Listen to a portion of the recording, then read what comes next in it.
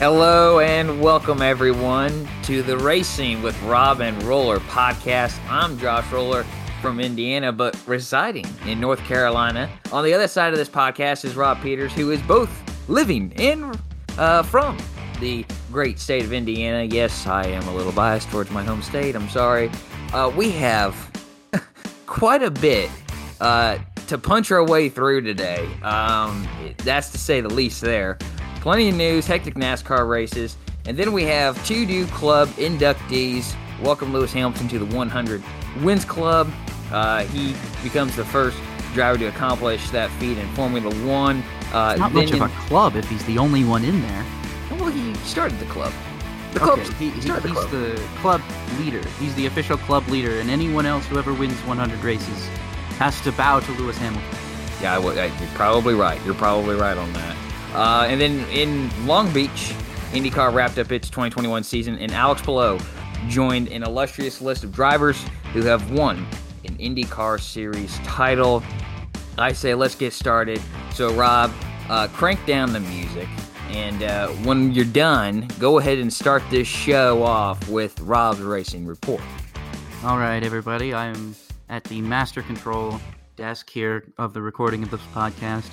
And we are going to go ahead and start the show off with some Formula One news, starting it off with Rob's Racing Report. An expected but yet confirmed announcement until this week was that Haas F1 will retain its two current drivers for next year, and indeed it has. Haas F1 has announced that they will retain Mick Schumacher and Nikita Mazepin for 2022, which again comes to nobody's surprise. Mazepin is basically funding that, and Ferrari is probably lobbying and paying Haas quite a bit to make sure that Mick Schumacher is on that team. So, but hopefully, maybe we'll see. So, considering the fact that Haas has put all of their eggs in the 2022 basket. Yeah, we'll see where they end up on the grid, because it has been very rough for.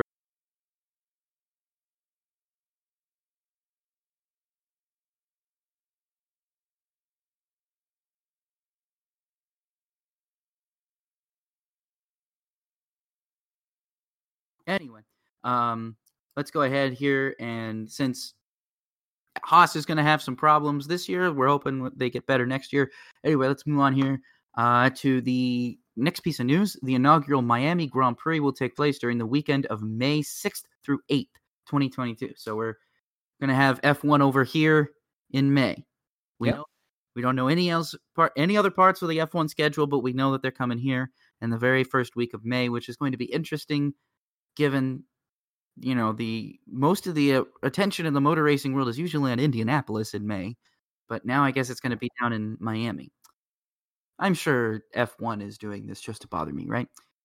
Ferrari team principal Mattia Binotto believes that the MGU-H component, a heat recovery system, will be dropped in the next set of engine regulations, which will aid new manufacturers to enter Formula One, including the Volkswagen Group. Okay, that's interesting. I'm curious to see where that goes. And by the way, here's a piece of news, more 2022 schedule news.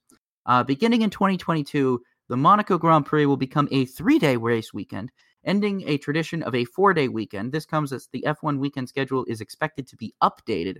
Media obligations are expected to move from Thursday to Friday morning, with Friday only having one practice to accommodate calendar expansion. Okay, this is kind of interesting. We'll see, because they want to shorten the weekend for everyone. They want to shorten the weekend.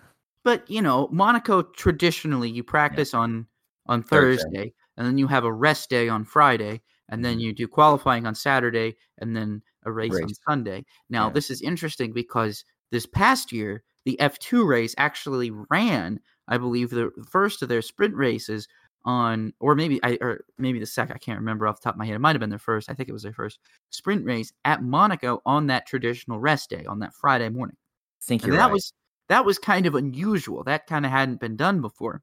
So I'm kind of curious to see if maybe that running F2 on that Friday was maybe a bit of test to see, hey, is anybody going to feel weird if we race on, or if we turn cars on the streets of Monaco on a Friday? Can we do that? And I guess they realized, yes, we can. So they're doing it.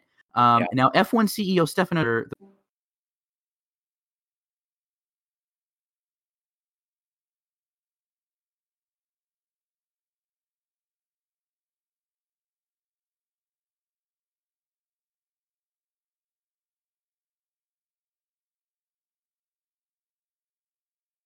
Okay, so we've got a potential move to Kyalami that's being explored. Now, I'm fairly certain that Kyalami is indeed up to snuff and is, I believe, I believe it is F1 FIA grade 2 right now. It's grade 2, yeah. Okay, that's what I thought. So certainly it will need some upgrades, but if they're interested, they very well seem to have the capital needed to upgrade the circuit to grade 1 requirements. But I'm also curious because we talked about this last week. We talked about the potential return to Korea, which I see as less likely because Yeah. they've talked about this in the past. I recall, I believe it was in 2014. They talked about this. They even put it on the provisional calendar for 2015 and then yanked it off there again when something else arose. I think it was Baku or something. It was a placeholder for something. Not Baku, but it was a placeholder for something. Now, I also read somewhere that there are some rumors that state a return to Sepang in Malaysia could happen. Now, I would personally prefer to see that. Obviously, I don't know what the future of the race in Singapore holds.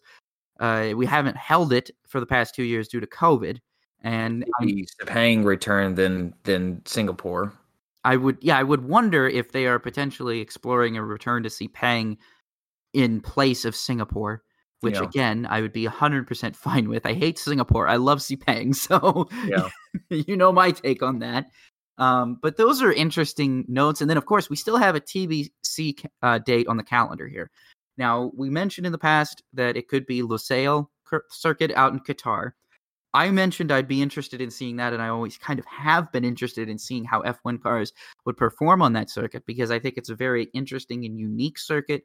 Kind of reminds me a little bit of Utah Motorsports Park, Motorsports Campus out in Utah a little bit. Kind of reminds me of that. So maybe not as picturesque as that, but definitely gives me the same vibes in terms of track design. Yeah. So I'm kind of curious to see how that works out. Like if they do end up going to Lusail, does Lusail come out and say, hey, F1, you guys clearly have a pretty big Middle Eastern presence. Would you guys come here? Would you guys consider, having a Qatar Grand Prix? I wouldn't mind it being a placeholder race, but I don't want it to be on a permanent schedule. We'll see. I'm going to wait to pass judgment on it until we see how it races because I might be biased by saying I think that that's one of the better Middle Eastern tracks. I mean, Bahrain is up there. We'll see what happens with Abu Dhabi, but I've always kind of liked Lusail, especially for motorbikes. But again, we'll see what we have to run a race there before we can really and truly see what if it's deserving at least of another schedule. That's why I think Bahrain should just switch to the outer layout forever. But to each his own. Anyway, next piece of news here regarding Formula 2 and Formula 3 on Friday. This made him happy. It makes me very happy, believe me. On Friday, it was formally announced that F2 and F3 will return to their original race format for 2022. Qualifying will be on Friday. The sprint race will be on Saturday with a feature race on Sunday. F2 and F3 will also share the weekend once again, as opposed to running on separate weekends as they did this year. Thank goodness, because this was too confusing. This was way too awful. And I don't want to spoiler alert anybody here, but we ran the final F3 race and we ran the penultimate F2 race this past weekend. I thought there's 2 more rounds in F2. Nope, there's one. There's just one more. Oh, I thought there was 2. And it's going. And you know when it is? It's when we go to Saudi Arabia in December. Yeah. So again, we have these ginormous gaps between F2 races for some reason, and I don't understand why. I'll be curious to see what happens when we get to Saudi Arabia because if there's anything, there's 2 more rounds. They got there is. Yeah, sorry, not to interrupt you. What's the next round? It's Saudi Arabia in Abu Dhabi. Okay. I forgot about Abu. But the point is, it's still not until December. Yeah, it's a long ways away. Yeah, it's a long ways away. So I forgot that they were still running at Abu Dhabi. I don't know why I forgot that. Whatever. Sometimes I'm wrong. Thank you for correcting me, Josh, before I made a fool of myself on the show. But my point is, it's crazy to me that we had a break between July and September, and now we have a break from September to December. This is getting out of hand. when it comes to the F2 schedule. I And mean, then not to interrupt you, sorry, but I think a lot of this is just COVID scheduling. Okay, oh, it's just absolutely. COVID scheduling. It's a bummer that you have to wait that long. But if you go back to a traditional schedule next year that it was 2019 and prior, you won't have to wait as long. But like so many other things, it's just unfortunately a wrench has been thrown into their travel plans. The biggest issue I have about that, too, is that the F3 season is entirely done. Yeah, The they're F3 done. season is over. We crowned a championship. We'll get to that in a little bit. But that season is entirely done. So usually in the period of time, normally when those feeder series end, they start working on putting pieces together for next year. Well, F2 is not over yet. Yeah. So, a team might elect to retain a driver or let go of a driver, or a team might get another driver. And these F3 drivers that are trying to move up, they have when are they going to be able to start signing contracts? When are they going to start shopping for other teams? Are they going to have to wait until after December, after the season is over? You're going to have to wait to the Monday after the race. Yeah, I mean that's. But don't you think that there's people talking like, okay, we know how some things are going to shake out, or you have a really good idea what ballparks are going to land in? I'm sure they have this or having discussions, but we can't even begin to start thinking about putting pen to paper for some of those contracts until the F2 season is over in December. Right. I mean, it gives drivers like, as I'll talk about in a little bit, it gives drivers like Logan Sargent to maybe start rallying, maybe even crowdfunding some. I don't know if crowdfunding would work to get him an F2 ride for next year, but we'll see. But anyway, I'm just curious. I'm curious to see how that's all going to work out. But that's F2 and F3. We've got some good news working there. Moving on to IndyCar news. Lot of silly season news. We were expecting this to happen, and finally now we're getting the silly season news happening. It took long enough, but we've got it. Racer has reported that AJ Foyt Racing is considering expanding to a 3-car operation in 2022. Team president Larry Foyt has confirmed. Racer also understands that Tatiana Calderon is in the mix for a possible driver as she has ties to Rocket. Now this was released by motorsport.com. This piece of news that I'm about to share was released by motorsport.com a little while before the IndyCar race on Sunday, that basically said and hinted that Sebastian Bourdais most likely ran his final race as a full-time IndyCar driver, as he does indeed have, I believe, a deal to run the full IMSA schedule next year with Chip Ganassi Racing. This deal being made possibly means that AJ Foyt Racing is going to either need to find somebody to take over the 14 car or find 2 drivers to split the 14 car with Sebastian Bourdais. Find another driver to split the car with Sebastian Bourdais. Yeah. If Bourdais is truly, put his IndyCar full-time racing days behind us, it's definitely sad. Not the way he wanted to go out. But actually, I will say that he has had some very good runs the last couple of races for that team. I believe he had a top 10, almost a top 5 on Sunday at Long Beach, which, not surprising. Bourdais won at Long Beach before. He's really good there. But just definitely kind of sad to see Bourdais kind of go out like that. Nobody really knew until it happened that it was probably going to be his last race as a full-time IndyCar driver. But again, if AJ Foyt is saying, oh, we might go to 3 cars next year, and then Bourdais is saying, oh, I kind of probably ran my last race as a full-time IndyCar driver, maybe certain things haven't been set in stone yet, and certain things could change. But we do know that Bourdais is committed to run the full IMSA schedule next year. So due to clashes, obviously, with Sebring at Texas next year, there's no possible way he can run the full-time schedule and still be in the mix for it. But we'll see. Now, that also poses another question, that if in the event, let's say Seb decides not to, I don't know what he could do. I don't know what the status of the 48 will be next year, whether Jimmy is going to run a full seat campaign or if he's going to run just, the Indy 500 and not Texas, or Indy and Gateway and not Texas, or all of the ovals, who knows? Yeah. We'll see. But, I would wonder, given the ties to Ganassi, if Ganassi could pull Bourdais for a couple of those rides that Johnson doesn't run. If he can't get Kanaan. I think the Kanaan deal is still for 2 years, so I think Kanaan still should be in that ride for another for another year. I don't know. Maybe I was spitballing that, but definitely interesting. Possibilities to talk about in terms of silly season. Yeah. Juncos Hollinger Racing has signed Callum Ilott this past week to drive the number 77 Chevrolet full-time in 2022. Great news for the 2020 F2 runner-up, Callum Ilott, who I've always said is probably one of the more talented guys in racing right now, younger guys in racing right now. And he deserves a good shot like this, and I'm happy to see him come over here and give IndyCar a shot. I'm happy to see it. I'm happy to see that. I hope that him and Juncos can have better luck than they've had the last 3 races. Yeah. But definitely good to see. And then Ed Carpenter Racing has re-signed Rinus VeeKay for next year.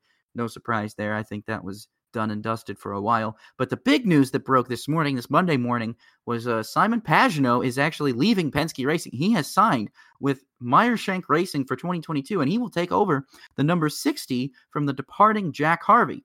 This is pretty huge. So now you have Elio and Simon Pagenaud on the same team with Meyer-Shank. Meyer-Shank just robbed Roger Penske. I mean, Roger Penske has no idea what he just lost, but maybe he does. I think he knows who he just lost, but now he's going to have to be competing with Elio and Pagenaud, as opposed to them racing for him as they have done for what seems to be the better part of the last decade. There's a lot of and Elio for 20 years, Yeah, there's a lot of technical knowledge in that team now from Penske. Yeah. I know it's a Honda versus a Chevrolet, but there's still a lot of technical smart there that, I mean, Jack Harvey just hasn't had the opportunity to be in that type of a team, but Harvey's helped build the team to where it is, but now you bring Elio and Pagenaud in there who have, years of knowledge at running at the front. I mean, you've got now 5 Indy 500s between the two of them. You've got an IndyCar champion now in Pagenaud. You've got IMSA champions Pagenaud was a ALMS champion, but I don't know. You can kind of put the two together. I guess you counting ALMS Grand Am merging when they merged. I guess does that still fall under the IMSA umbrella of history? Can you call Pagenaud and an IMSA champion in the same regard as Elio? Could you, even though it was done in ALMS? Do you consider Sebastian Bourdais an IndyCar champion? Yes, absolutely. Then yes. Yes to your question. Okay, that makes sense then. Sorry, I was kind of saying a lot of experience and a lot of talent coming to Meyer-Shank. Which is probably going to help them a lot. Not saying Jack Harvey didn't help them, but I think Harvey's going to be better off with Rahal, because I think he's not going to be relied upon as much as he was at Meyer-Shank to give them as much data. Rahal's going to have the data that they have given Sato and Graham's performances, and they can just sit there and apply that to Harvey, and all Harvey's got to do is just go drive the car. And I think that's going to be, I would think that would be more beneficial to Harvey's career, because, I've seen him in Indy Lights when I watched him in Indy Lights when he's a Freedom 100 winner, for the record. Yeah. So, I mean, again, this guy knows his way around Indy, but even when he was in Indy Lights, he was the kind of guy who, he just needs to get in the car and drive, and you'll see that talent come out. And so it's a really good move for him. And then the worst kept secret in the IndyCar paddock has also been confirmed, with Roman Grosjean is moving to Andretti Autosport in 2022 to drive the number 28, with DHL continuing to sponsor the car. So it's not going to be Hunter Ray. We're going to think it's Hunter Ray, and we're going to have to tell ourselves it's Grosjean. But another interesting note to this is there's been a lot of speculation is how is Andretti Autosport going to move forward with these new drivers, this new driver in Grosjean. We are going to see officially, because if you look at Andretti Autosport, they got 4 cars. You've got Colton Herta, who is miles ahead of Rossi. Rossi is about mid-pack at best, can usually knock off of top 5. But then you have Hinch and RHR, who have been just back markers most of the season. Now, This is contrast to everybody who's been watching IndyCar for the past decade, who will know that Hinch and RHR are not back markers. They are front runners. They have been front runners. Hinch is an Indy 500 pole sitter. Hunter Ray is an IndyCar champion and an Indy 500 champion. These guys are no slouches. And just because Hinch has been out for a year, and just because Hunter Ray is getting up there in age, it doesn't mean that they've lost their ability. So it's led, and especially with Rossi kind of struggling as well as he did, it leads a lot of people in the paddock as well as fans to kind of question Well, is Andretti Autosport putting all of their eggs in the Colton Herta basket? And as a result, they're letting their other three teams kind of fall by the wayside. I kind of wonder if a managerial change is on the horizon at Andretti. That could be as well. But it makes you wonder, we're going to see, because we now know an expected idea of how Grosjean is going to perform in IndyCar. Yeah. That Dale Coyne, Rick Ware car, even though it has two of probably the most infamous team owner names in all of American auto racing.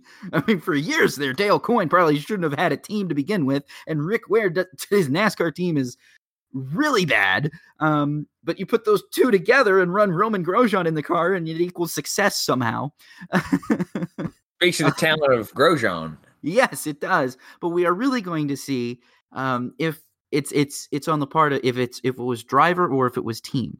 And personally, if I'm being completely honest, I'm kind of leaning towards it was team, which is why I'm curious to see where Hunter Ray winds up, because now the Pagano is on his way to Meyer-Shank. That kind of closes a door that I think many, including myself, had kind of linked Hunter Ray to, kind of figured there was a mutual connection that could be brought in there. He'd run for him in the past. It seemed like potentially but now again, it doesn't leave Rahal off the table as well, because you still have that rumor that, maybe Takuma Sato is on his way to Dale Coyne. Yeah. And to take his Honda backing with him. Now you get this Hunter Ray. Again, like I said, there's prior connections. Hunter Ray has driven for Rahal Letterman before in the past. Yeah. Is there a possibility that they could reconnect and Hunter Ray could go out there and be fine? If they elect to go Hunter Ray, Harvey Rahal, I think that's fine. But, we'll see. And I know you're telling me 22 minutes. There's a lot of news, guys. There's a lot of news. Let's move on to Supercars here. We'll try and run through this here as fast as I can, because Supercars has announced how they will resume the season. So they canceled the scheduled Queensland race day. They basically have canceled races all the way since July. Since the end of July, they have canceled all the races through, and they have rescheduled a bunch of races. Now, they have to run final 12 races in order to meet their television contracts, in order those parameters. So they have to run these final races. So how they're going to do that is they're going to run a quadruple header at Sydney Motorsports Park. Now, all four races will be run under the lights and feature different layouts of the track. They will then head to Bathurst to finish the season with a week-long racing undercard leading up to the Bathurst 1000. The season will resume with the Sydney Super Night on October 29th through 31st, with a race occurring every single weekend until October. Excuse me, not October, December. Sorry, until December. So you are going to see a Supercars race starting basically from Halloween every weekend until the first week of December. Not bad. And it's going to culminate, and that week-long, the 6 days of Bathurst 1000 undercard race. We're talking Super 2. We're talking Super Utes. We're talking potentially S5000. We're talking, Australia, all types of Australian touring cars. We are talking. If you are a fan down there in Bathurst right now, you better be getting your tickets, because you are going to want to camp out and just sit back, take the whole week off, and watch 6 whole days of racing at Bathurst. I cannot think of anything cooler for a motorsport fan than that. I can't. No, not that exists right now. Anyways, no, I can't. That's a pretty cool. 6 whole days of racing, all leading up to the Bathurst 1000. That's pretty cool. That is pretty awesome. That is pretty cool. You guys down under. I feel so bad that you guys have to deal with all the COVID crap that you're dealing with right now. But at least you guys can say you could go to Bathurst and see 6 whole days of racing. Yeah. Man, that is cool. And then the next piece of news here, some silly season news fell. Scott Pye has indeed re-signed with Team 18 on a new 2-year deal. That's the only silly season news in Supercars that has dropped, because keep in mind, we've been talking and following Supercars silly season news and rumors. There's still some openings, some gaps that need to be filled for next season. And now that we know when the season will conclude, maybe we'll start to see some contracts being drawn up and signed, hopefully here within the next few weeks or maybe months. We'll see what happens. Maybe some guys move, some guys stay. We'll see what happens. Definitely, we're probably in for some interesting shakeups over down there in supercars. Now, finally, moving on to NASCAR here. Ford and Toyota have unveiled their new Camping World Truck Series bodies that will debut in the 2022 season. Expect Chevrolet to debut theirs this weekend at Talladega as the race is named the Chevrolet Silverado 250. Did you see the Toyota? Did you like the Toyota? Yes. I did. I liked it a lot. I thought it was interesting. I thought it was new. I'm kind of, it's kind of going to be weird to see the Toyota namesake rather than their marquee logo on the front of the truck. I think the same's going to be saved for Chevrolet. I think it's going to say Chevrolet across the front. I was surprised that Ford didn't, because I see a lot of Ford trucks with that now. Yeah, but I don't think those are those are like Ford Raptors. Yeah, they don't look as good as the Toyota and the Chevrolets. No offense to Ford. I mean, they make a good looking truck, but I like what the look that Ford went with, and I like what Toyota. It's a new direction. It's kind of a new era for the truck series in a way, and I like it. Yeah. It is very interesting. It's going to be. It's just a new design. It's not really new entire chassis, so the racing is going to stay the same. But yeah, the chassis is still the same for at least a few more years until they integrate what the Cup Series has into the Xfinity and Truck Series.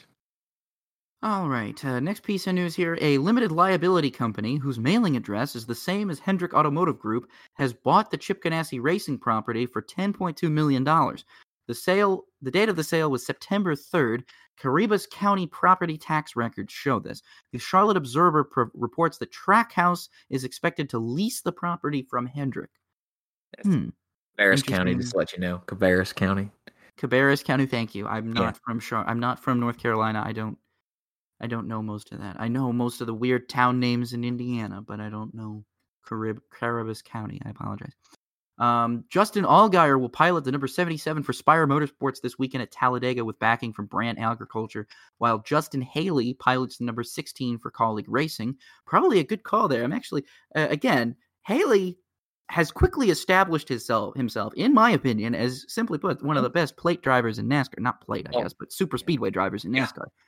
So Kaulig, if they're trophy hunting, I know why they put it. They probably swiped Haley from his normal Spire ride, because if they're trophy hunting, I want Justin Haley in my car. And if we've seen that this car can win. So and Allgaier's not too bad at the speedways either. And no, I'm not saying Allgaier is bad either, but if he'll just hang back on the back and I'll let you guys wreck. I'll be there at the end. I'll put my Brandt 77 Spire Chevrolet in victory lane. Don't you worry.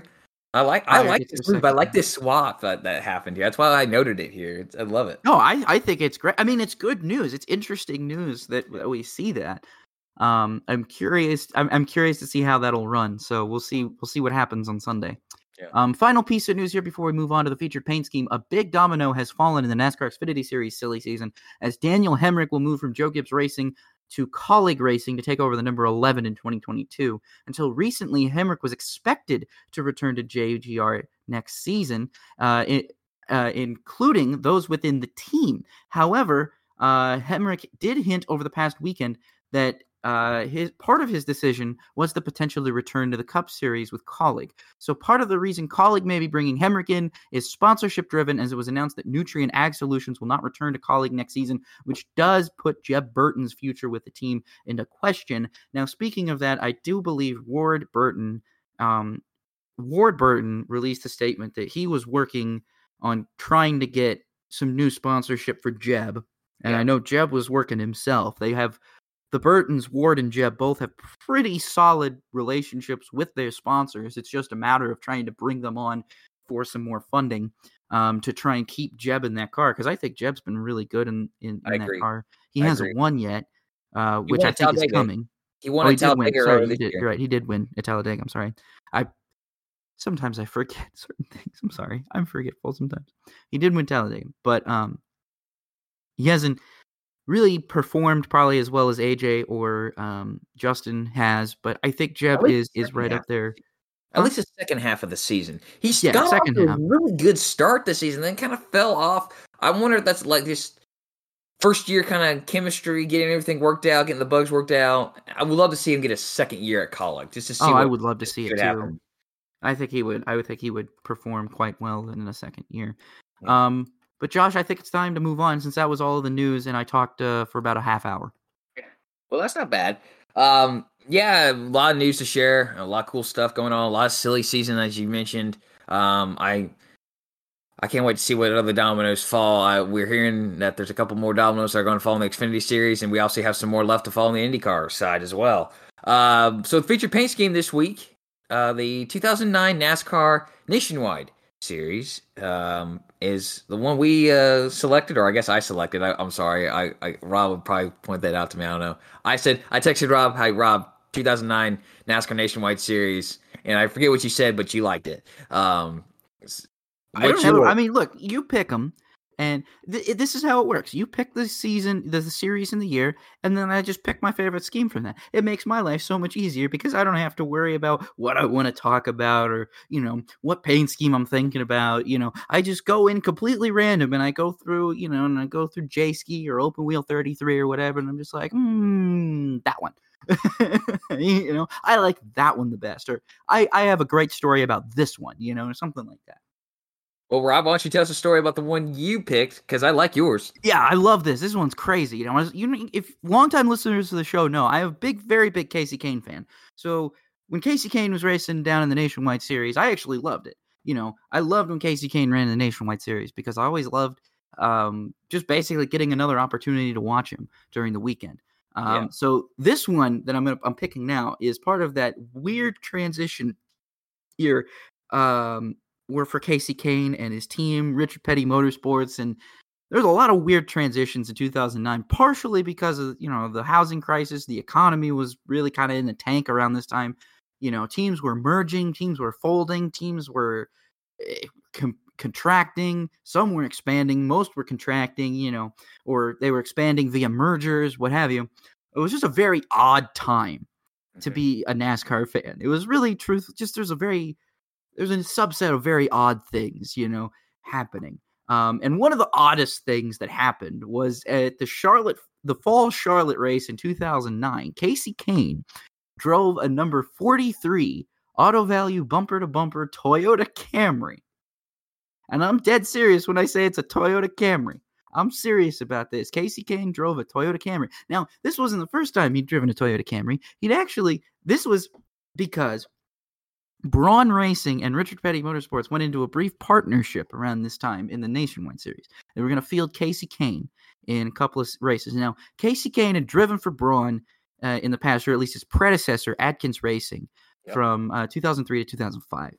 Now, so there was a relationship there, and Richard Petty Motorsports, and Evernham, the prior Evernham Racing, they had a kind of a nationwide team that was, I wouldn't say successful, but kind of a mid-pack nationwide team, this Busch Series team. And so Richard Petty Motorsports and Braun Racing get into a partnership, and they decide we're going to field Kasey Kahne in the fall Charlotte race in a number 43 Auto Value bumper-to-bumper Toyota. And we're going to put Petty Blue on it. Yes, and I'm telling you, this featured paint scheme, because we're talking about the paint scheme, does feature Petty Blue. So you are looking at a real actual image. If you pull this up on your phone, you're looking for it. You're looking for a real actual image that Kasey Kahne did in fact drive a Petty Blue Toyota Camry in 2000. What's that STP red called? What is it? Dayglow Orange? Dayglow Red or something? Dayglow. Yeah. That's on the side. I mean, this is a Petty car. It is a Richard Petty car, but you would not believe it that it's on a Toyota body. Now, this is the crazier part about this is an offset story. Is that Kasey Kahne actually made a couple other starts for Braun Racing that year, but in their number 10 car. Now, the most interesting part about this was instead of using the regular Braun Racing team font when Kasey Kahne drove the 10, which again was a Camry, while Kahne was driving a Dodge in the Cup Series. He was driving a Toyota in the Nationwide Series, but he wasn't technically driving for a different team. He was driving for a different team that was partnered with his Cup team, so it was, I guess, okay somehow. This would never happen nowadays. Never happen nowadays. But anyway, so he drove a number 10, and when Kahne was in that car specifically, they changed the number 10 to the Evernham font, the number 10. So it Yes. had the spikes at the back of the 0, as opposed to the normal 10 that Braun ran at the time. So just these very crazy partnership that dissolved almost immediately as it came. Like, they only ran a handful of races with Kasey Kahne in this partnership. And then as soon as Richard Petty Motorsports and Yates Racing merged, I mean, that partnership was gone, because now, okay, they're committed to Fords, and Yates has a nationwide team. Okay, now just move Paul Menard over here. And Kasey Kahne ended up actually driving for Braun Racing again the next year in 2010, because Jason Leffler, I believe, had gone to, was it Kyle Busch Motorsports that he ran, or that was later? That was in 2012. He had gone to a different car. I think they moved him to a different car at the time. I should have double checked this, but that was a very interesting time in the Nationwide Series when you had a Richard Petty entered car have Petty blue, but it was a Toyota Camry. Now I have to wonder how many, old diehard NASCAR fans on their deathbeds were sent into a heart attack when they tuned into the Nationwide race that night and saw that car running around the track. I wonder that. But anyway, Josh, that was my featured paint scheme. Go ahead, and unless you have anything else to add about mine, I'm going to go ahead and give the floor back over to you. Well, I was just going to share. I looked it up for Leffler. He ran the 10 and the 30 as well as the 38 in mini races over the next 2 years. Okay, so I guess he split the 38 with Kasey Kahne then. Yeah, something like that. That makes sense. Which I was totally okay with, because I always felt like Kasey Kahne needs to be in a number 38 Great Clips car regardless. Like, anytime he's in the Nationwide Series, he has to be in a 38 Great Clips car. If he's not in a 38 Great Clips car, to me, it was just wrong. So when he made that return to that car in 2010, I was like, everything's right with the world again. Everything's fine. Everything's going to be fine. Kahne's in the 38 Great Clips. It's cool. I mean, yeah, it's a Toyota, but whatever. Who cares? He ended up driving a Toyota in 2011 anyway. I picked one. That was a one-off scheme. And the number 5 Degree V12 Chevrolet, driven by Dale Earnhardt Jr. at Atlanta in the fall. This car has just always stuck out to me. I've always liked it. I wish I had a die-cast of it, but I don't think they made any 1/64th scale die-cast of it. They only made 1/24th scale. So this car was gold on the hood and the front fenders, over the top of the wheel, and then onto the roof.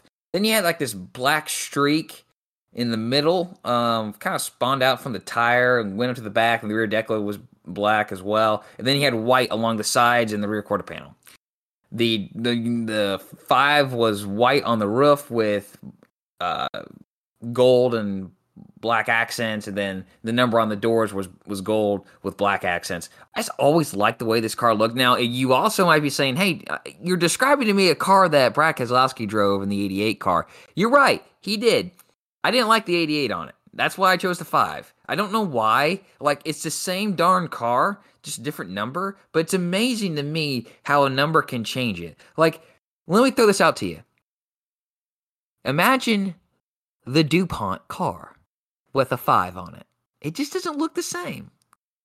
Just saw it in the Truck Series. You saw it in the Truck Series, but imagine it with a 5 in a car. It just doesn't look the same. Imagine if they went with the original number, the 46.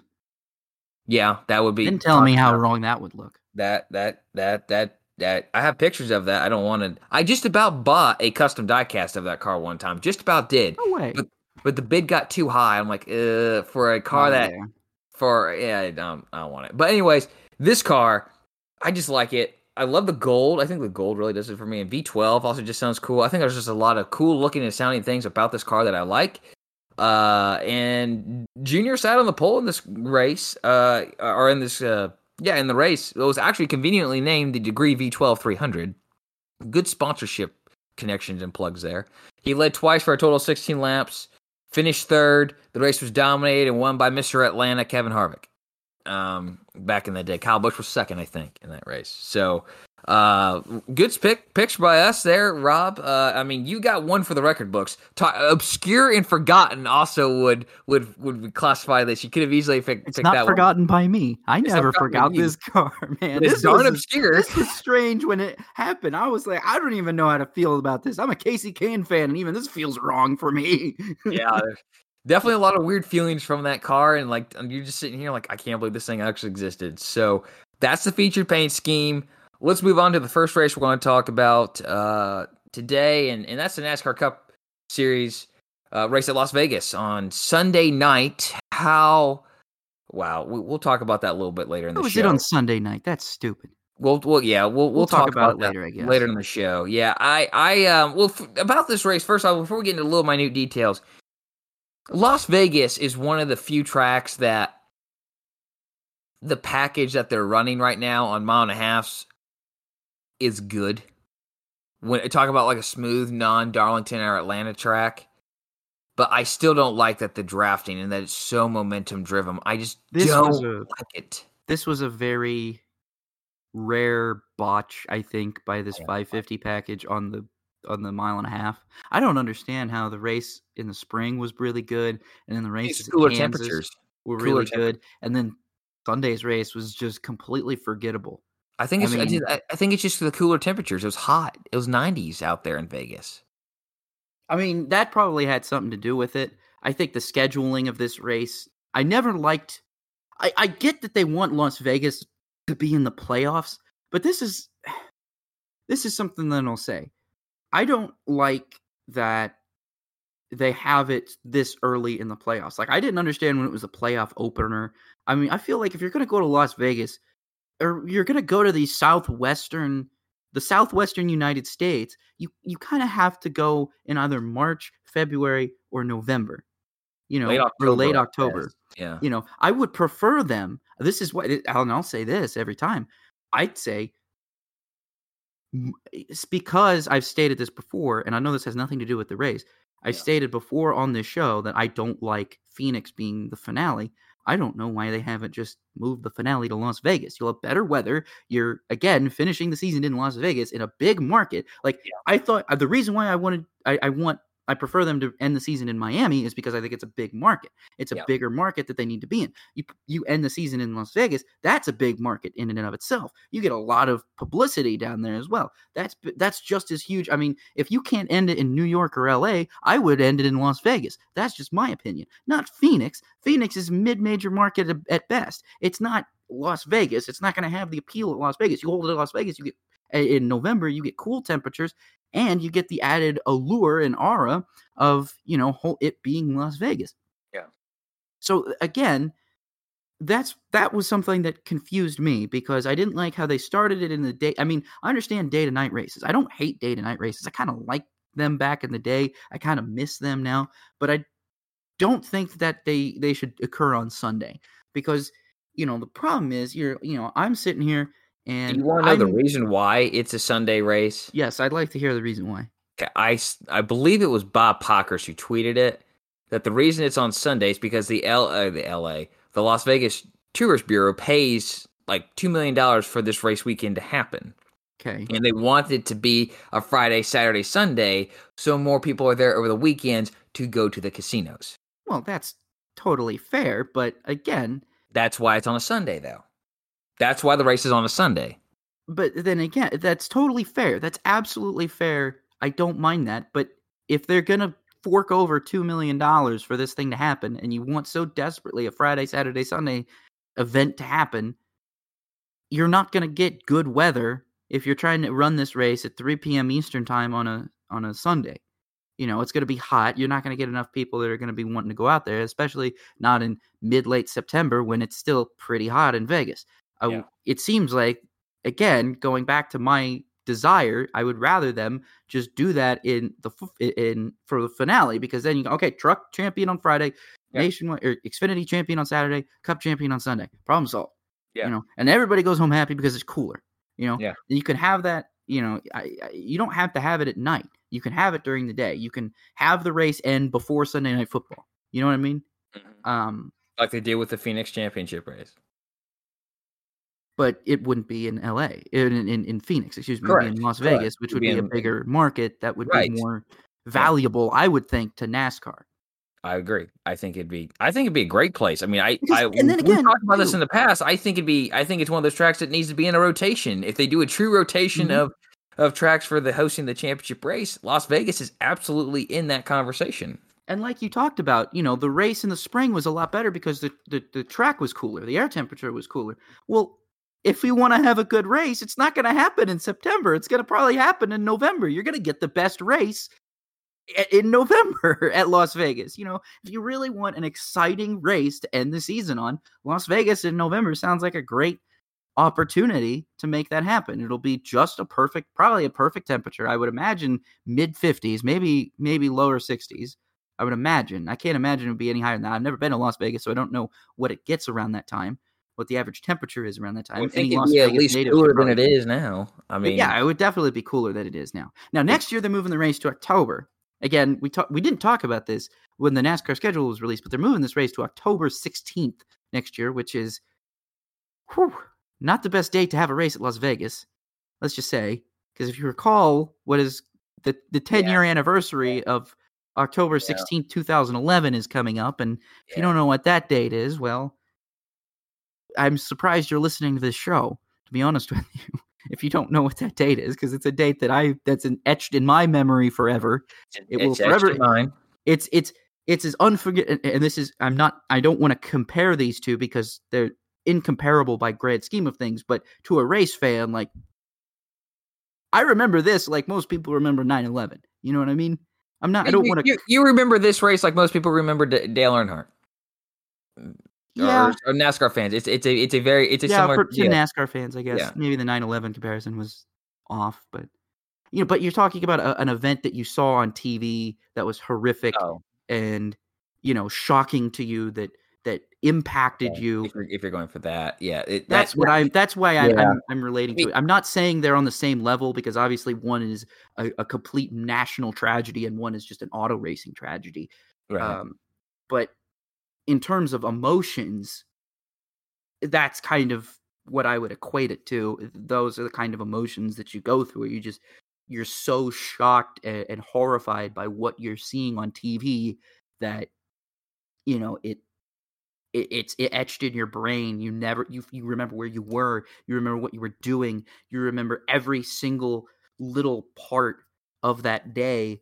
And I remember that day, October 16th, 2011, literally like it was yesterday. I literally remember the things I was doing on that day. I remember where I was when I watched that accident. I remember, all of this. And we could probably talk about this on October 16th if we want, but I'm just oh God, I am just appalled by that scheduling decision. But we'll see if that maybe makes for a better race, because maybe moving it, 3 weeks ahead could maybe mean a little bit cooler temperatures for the Las Vegas race and maybe make it a better race than what we saw this year. I don't know. Maybe the new car is going to turn that all moot, I guess, but I'm curious to see where that goes, I guess.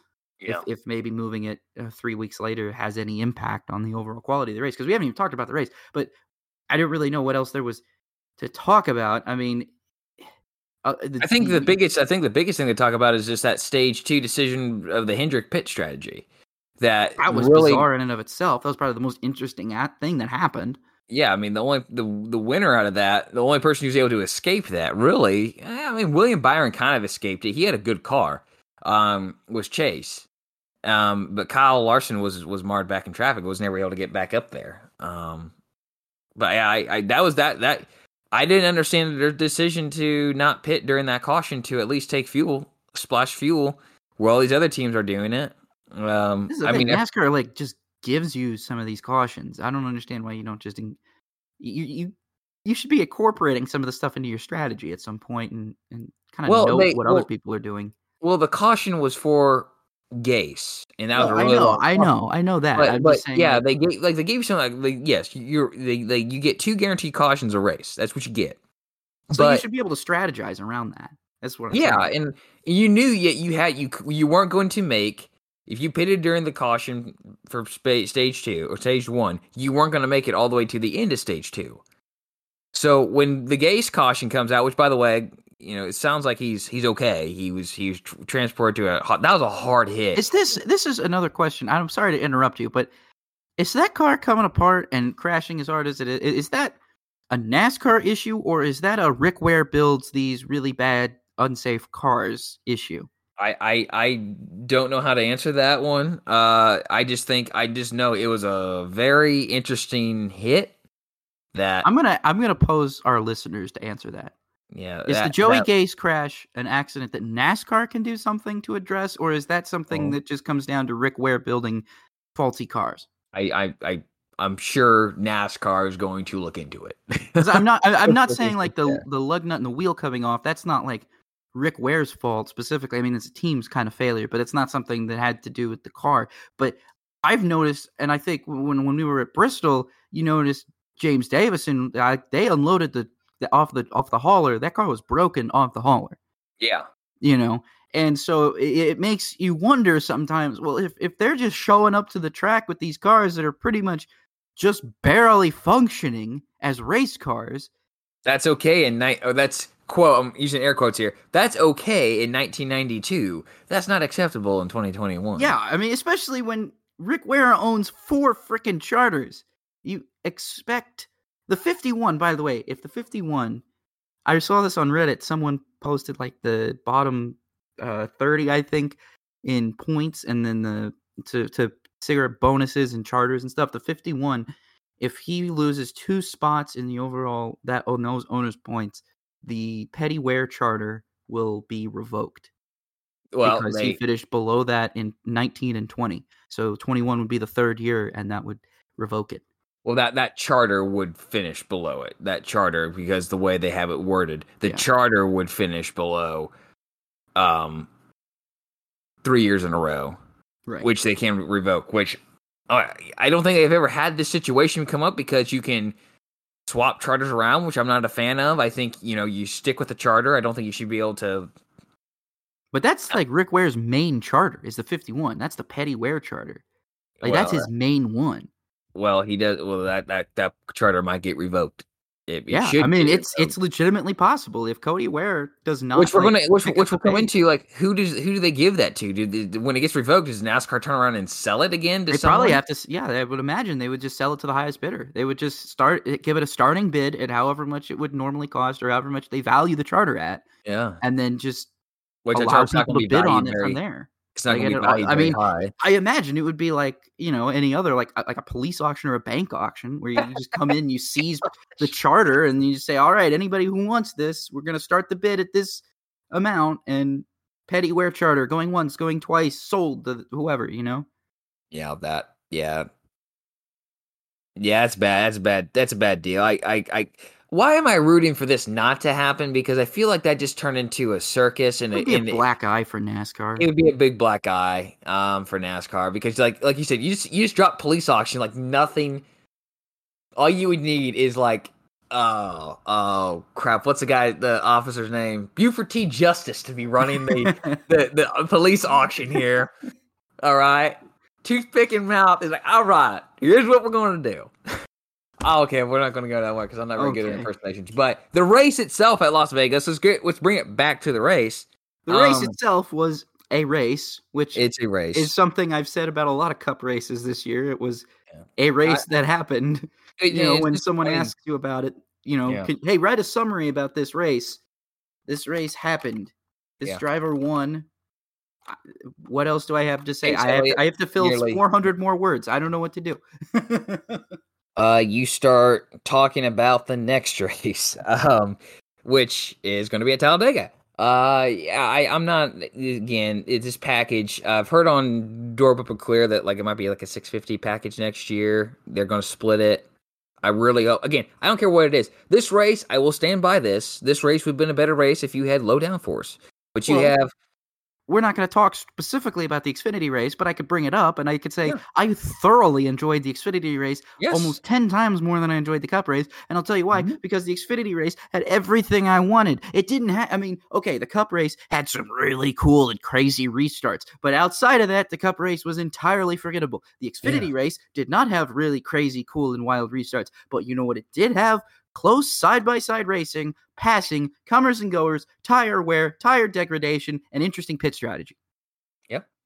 And had everything I could ever have asked for in a race. I was thoroughly enjoyed by the Saturday night race. I thoroughly enjoyed that. I'll be honest with you, the Xfinity race got me so excited because I was like, oh yeah, man, the Cup Series. Oh yeah, wait, don't they have the package that works best for 1.5 milers? Oh, they do. Okay, this might be a good race. And then by the end of the first stage, I was like, wow, this took all the wind out of me. I'm gonna watch this wrestling pay-per-view instead. Sorry. Yeah, I don't.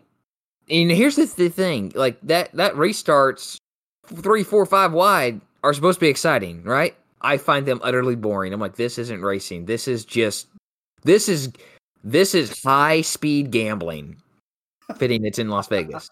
It's high speed gambling. Like, you don't know what's going to happen next. Like Talladega's next week, guys. Come on. Yeah, I don't get it. So that's Las Vegas. Denny Hamlin won the race. Chase Elliott tried to run him down late in the race, but probably because of that big butt spoiler that's on that car, he couldn't get close enough. Hamlin was too strong. Chase wasn't strong enough. No, that finish bothered the heck out of me because I'm sitting here thinking, man, I saw guys in the Xfinity race all Saturday run down and catch the leader. Yep. It was possible. Yep. I saw it happen all race. Josh Berry did it, but it wasn't just him. It happened in the first 2 stages too. Yep. Guys, leaders would just be gone, and then the second place guy would run him down and pass him, and it was like, all right, this is good. This is good stuff. As soon as I remember the commentators, Rick Allen's like, is he going to get to the back of the 11? And I'm like, if he does, he's not going to pass him. Yeah. And I was right, because he did get just barely there. He got within about a car length, maybe half a car length of him. Yeah. And then just stalled out. And I was like, I saw that happening. I knew, I was like, that's going to happen. He's going to get, and Chase, this is the thing that bothered me the most, is that Chase clearly, anybody who's watching this, Chase Elliott clearly has the better car. He has the better tires. He has better everything than Hamlin. But because Hamlin has clean air and track position, he could block the track, run whatever line he wants, and be totally fine. When Chase had that run around the outside, what would Hamlin do the next lap around? Ran the high side, forced Chase to go low. His car wasn't as good there, and Hamlin had the run off the top side. Whereas, the Xfinity Series, you could reverse those roles, and you could get side by side. Yeah, they get side by side. Yeah, we beat that horse. We've beat that horse to death so much that there's nothing left. There's nothing materialistically left of that horse. I feel like the entirety of this race, this is the thing that's crazy to me, is if you've looked, I don't know if you've seen the Jeff Gluck poll, but it's entirely flipped from last week. Like last week, everybody agreed Bristol was awesome. Everybody loved Bristol. It was the best race of all time. We go to Las Vegas, which again had a really solid, pretty good spring race, and everybody unanimously pans. It's like, this is awful. This is garbage. This is terrible. This is okay. Well, woohoo! Wow. 18. Totally opposite. We are like a plug for Jeff Gluck here. Jeff, we promise we're not just robbing you off. We're giving you some props here. We know you don't want to do it anymore. But currently, as of 12:33 on September 28th, 12:33 in the morning, there's 18,204 votes cast. 23% say yes, it was a good race. 77% say it was a no, and there's 8 hours 43 minutes left. 77% of NASCAR fans know that NASCAR can do better, and they did on Saturday. And I know, like, some people have brought up, and I think we maybe even brought it up on here as well, I can't remember, that the poll could be fans saying, hey, it's biased. No, it's a 750 package. I'm going to vote no every time. All right, I don't care how good of a race it was or who won. I'm going to vote no every time. But that should say something, even though that's not the way you should vote. All right, do you think it was a good race or no? All right, in general, when you look at the whole scheme, was it a good race or no? But the fans are saying the 750 package doesn't do anything for me. All right, it doesn't do anything for me. I don't like it. It doesn't produce the racing I'm looking for. So they're clearly saying, I don't care that the first 6 laps of a restart are side by side drafting. That doesn't do anything for me. I want a guy 20 laps into a run who saved his tires or didn't run as hard, able to go up and pass the 5 cars in front of him and leapfrog the field and gain track position instead of being stuck behind someone or having to wait for the car in front of me to be held up by lap traffic and lose his momentum. That's what NASCAR's fans are saying here. So when you look at Darlington and well, Atlanta's different. We look at Darlington, they like what they see there. When you run Bristol, they like what they see there. What do they have in common? Dover too. What do they have in common? Low downforce, high horsepower. Now I will say this again. We can move on then to the IndyCar. That if you run the 550 horsepower and you have low downforce, this race is going to be better. It doesn't matter what the horsepower is, to an extent, right? You don't want to go out there with 38 horsepower. But you go out there with 550 horsepower and low downforce, maybe get the cars off the ground, sucked off the ground a little bit too, take some engineering out of it, you're going to have a better race every darn time. Just go look at the Xfinity Series. Okay, on to Long Beach in IndyCar. Rob, let's just start this thing off with a warm-up session. Have you ever seen Helio Castroneves that mad before? I mean, I thought Portland he was mad, but this was like a new level. I don't even know what to say. In fact, the whole IndyCar race weekend was just in general pretty wild because you're talking about warm up, but heck, even in the qualifying, you had some controversy. You had Ed Jones went off in the final sector, I think it was, and stopped, and they threw a yellow. And this was like right when guys were getting ready, like right at the very end of the session, and so. It was Rosenquist. Rosenquist went through the yellow and at basically full speed, through the yellow zone, basically full speed. Pato O'Ward does the same thing, gets penalized. And doesn't do the same thing, excuse me. He slows down and gets penalized, I guess.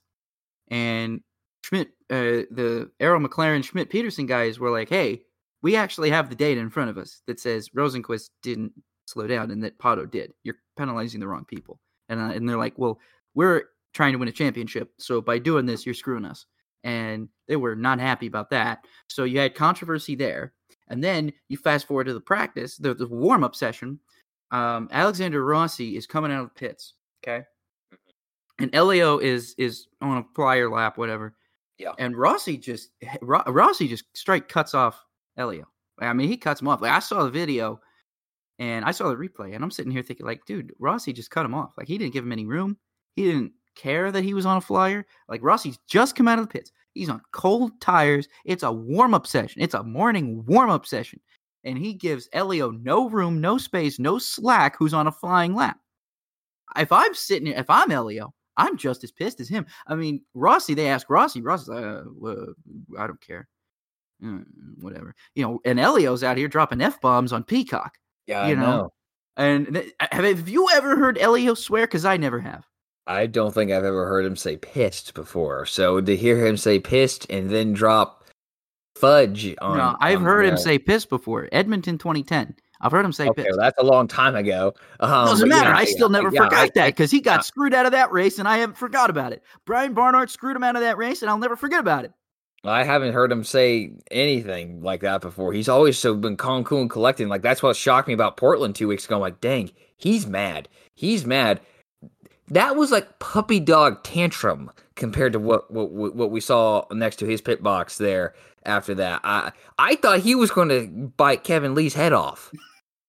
Kevin Lee was probably worried he's like, I didn't do anything. I just asked a question. Yeah, he's like, I'm just doing my job. Please don't hurt me. Yeah, like, he's like, guys, I'm not going to ask him another question. I'm going to walk away. Exactly. I think as reporters, you get to that point where you're like, all right, I'm this driver is way too heated. I'm going to go let him calm down, and then I'm going to talk to him. I'm not going to. I mean, it might be better TV in the moment, might give me better quotes, but at what cost? my life. I also would have asked the question behind a fence. Like, you're standing on that side, I'm going to stand on this side. We're going to 6 feet apart here. We're going to have a fence between us. Yeah, we're going to take these whatever county Long Beach is in protocols to the extreme. It might be Los Angeles County, I don't know. But we're just gonna that was I didn't see that until like late last night because I watched the race today after work. So I watched the race basically 24 hours later. But when I saw that after work Sunday night, I'm like, whoa, that's mad. Then you get then you do the race. what in the world was Ed Okay, Jones first of thinking? all, you had the problem with the two main title contenders. Palou and Award did not qualify super well. That's true. And whereas Yeah. Newgarden got the pole. Pole. And so Finally. that was like, I mean, it was going to That was be very drama. difficult for anyone but Palou to win the race. But now you have the top going two guys are in into the that middle of race, the field. Yeah, going into that race, you're like, okay, well, Newgarden and Dixon are 1-2, and Award and Palou are like 9-10. You know what I mean? And I'm like, oh, okay, this could get spicy a little bit if pit strategy fails, or if one of them has a problem back in the pack on the restart, gets bad because you know how starts at Long Beach are. Like I said, I was talking about it last week. It's Long Beach and Portland are two of the tracks that probably IndyCar needs to legitimately consider standing starts for, because even on Sunday, you had about the first half of the cars were lined up and coming to the green, and the last half were still pacing coming into the final corner. It's just not fair. I mean, if you start like 12th on back, you're screwed. You're never going to get a good start. Everybody's going to be gone in front of you, and you're going to be behind before the green flag even waves, or just as the green flag waves. Yeah. That's another point, but it made for a very interesting dynamic those first couple of laps. And then, as you say, you move on, the championship kind of just dried up when Ed Jones clips Pato O'Ward and turns him around. And by that point, it's like, okay, well, it's done. It's over. Bye. Yeah. But actually, it did have championship implications, because I don't think where did Pato finish in the championship? Did he dropped down to third, didn't he? He at least dropped down to third. Now that I don't think Dixon had to win. Newgarden finished second, so that's why I'm wondering, did he move up to second in the points? Yes. Newgarden finished second in the points. That's yes, an Award. Yeah. If Dixon had won the race, then Award would have dropped down to fourth. Yeah. So that was their worry at that point. But Arrow McLaren just had a really rough weekend with Pato in general. Yeah. It's not just during qualifying, and then as well, then during the race. And when you have that situation, and that's a hard thing to judge. Did Award have, or did Ed Jones have the corner? Well, no. I can tell you that straight up. He didn't have the corner. He did not have the corner. No. And that's probably why it was probably his last race in IndyCar. I don't want to say, but because I've liked Ed Jones for a while, but I think this year and his stint with Ganassi has kind of showed us that, he's maybe not quite cut out for this IndyCar stuff. Maybe might want to see what IMSA team gives you a ride for next year. Or at the very least, I guess, as we were talking about, maybe see what AJ Foyt's willing to have for you. If you're content being, 15th, see what AJ Foyt's got for you. But anyway, yeah, that was just an unfortunate deal, because then that just any chance that we had at an interesting points battle kind of just dried up, and then it was like, all right, well, Palou just has to finish the race, and we can put the crown on him, which he ended up doing. He finished the race. I can't remember where he finished. He finished fourth. He finished fourth. Okay, so yeah, he did pretty well. So he probably, even regardless, I think. Well, what you don't know, Pato. What you don't know is that if Pato is all of a sudden running up front, does Palou make a mistake trying to push it? That's not really been his mantra this year. But there's something else happened. There's a pit strategy call not go right. You don't know how things play out that way. Yeah, sure, he finished fourth, but does it stay that way if Pato's winning the race? In that, I think even then, Palou was going to have to like DNF in order for Pato to have any chance. And Pato was going to have to win the race, and Palou was going to have to DNF. And that was pretty much the only way it was going to happen. So even if, if let's say that your scenario happened, even if that's the case, I still think Ganassi is just tells Palou, hey, don't worry about it. Finish 10th. Nobody cares. You'll win the championship. Oh, yeah. You just hang around and ride. He had to finish 12th. He had to finish 13th, I think. Or I think it was 14th. 14th? Okay. Yeah. So it was just, it wasn't going to happen. He had too good of a car. Not no one else behind him was strong enough to really compete there. And then down towards the end of the race, we have a couple guys drop out. One of them was Award, but Grosjean missed out on Rookie of the Year. That was you could tell he was very disappointed sitting there on the pit wall. But I love that the IndyCar fan base has just totally wrapped their arms around him, and he couldn't even continue smiling. He still turned his head and like, dang it, I can't believe we just missed out on that. This is something that's interesting, and I don't want to take anything away from Scott McLaughlin winning the Rookie of the Year. I don't want to take anything away from him, but I think it's very interesting to me to see that McLaughlin just narrowly lost Rookie of the Year honors to someone who didn't even run a full season. Yeah.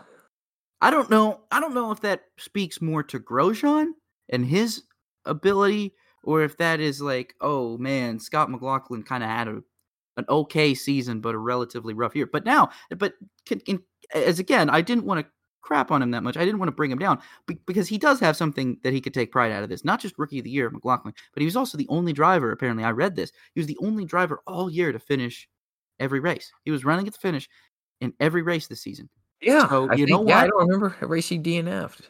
I think based on that, I think that kind of puts that to be moot.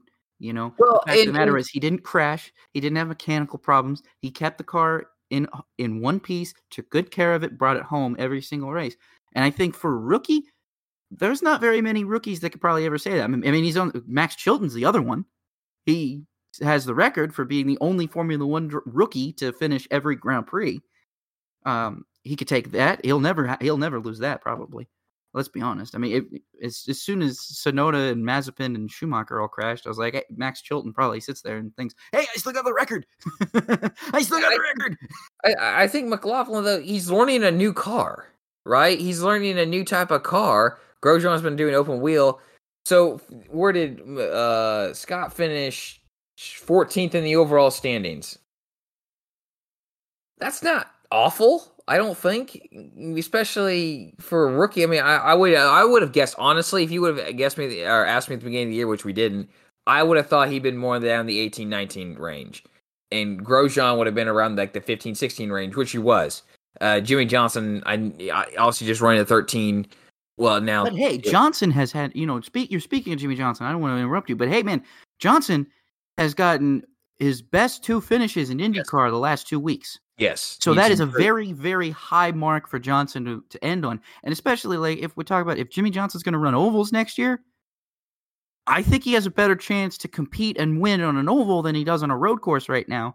Yeah. So I'm very much looking forward to that. I think Jimmy could potentially get his first top 10, maybe at an oval in IndyCar, which would be great for him. Yeah. Because like I said, if you're going for, he said like mid-teens was his goal for the rest of the year, was trying to get into the mid-teens, and he's done that.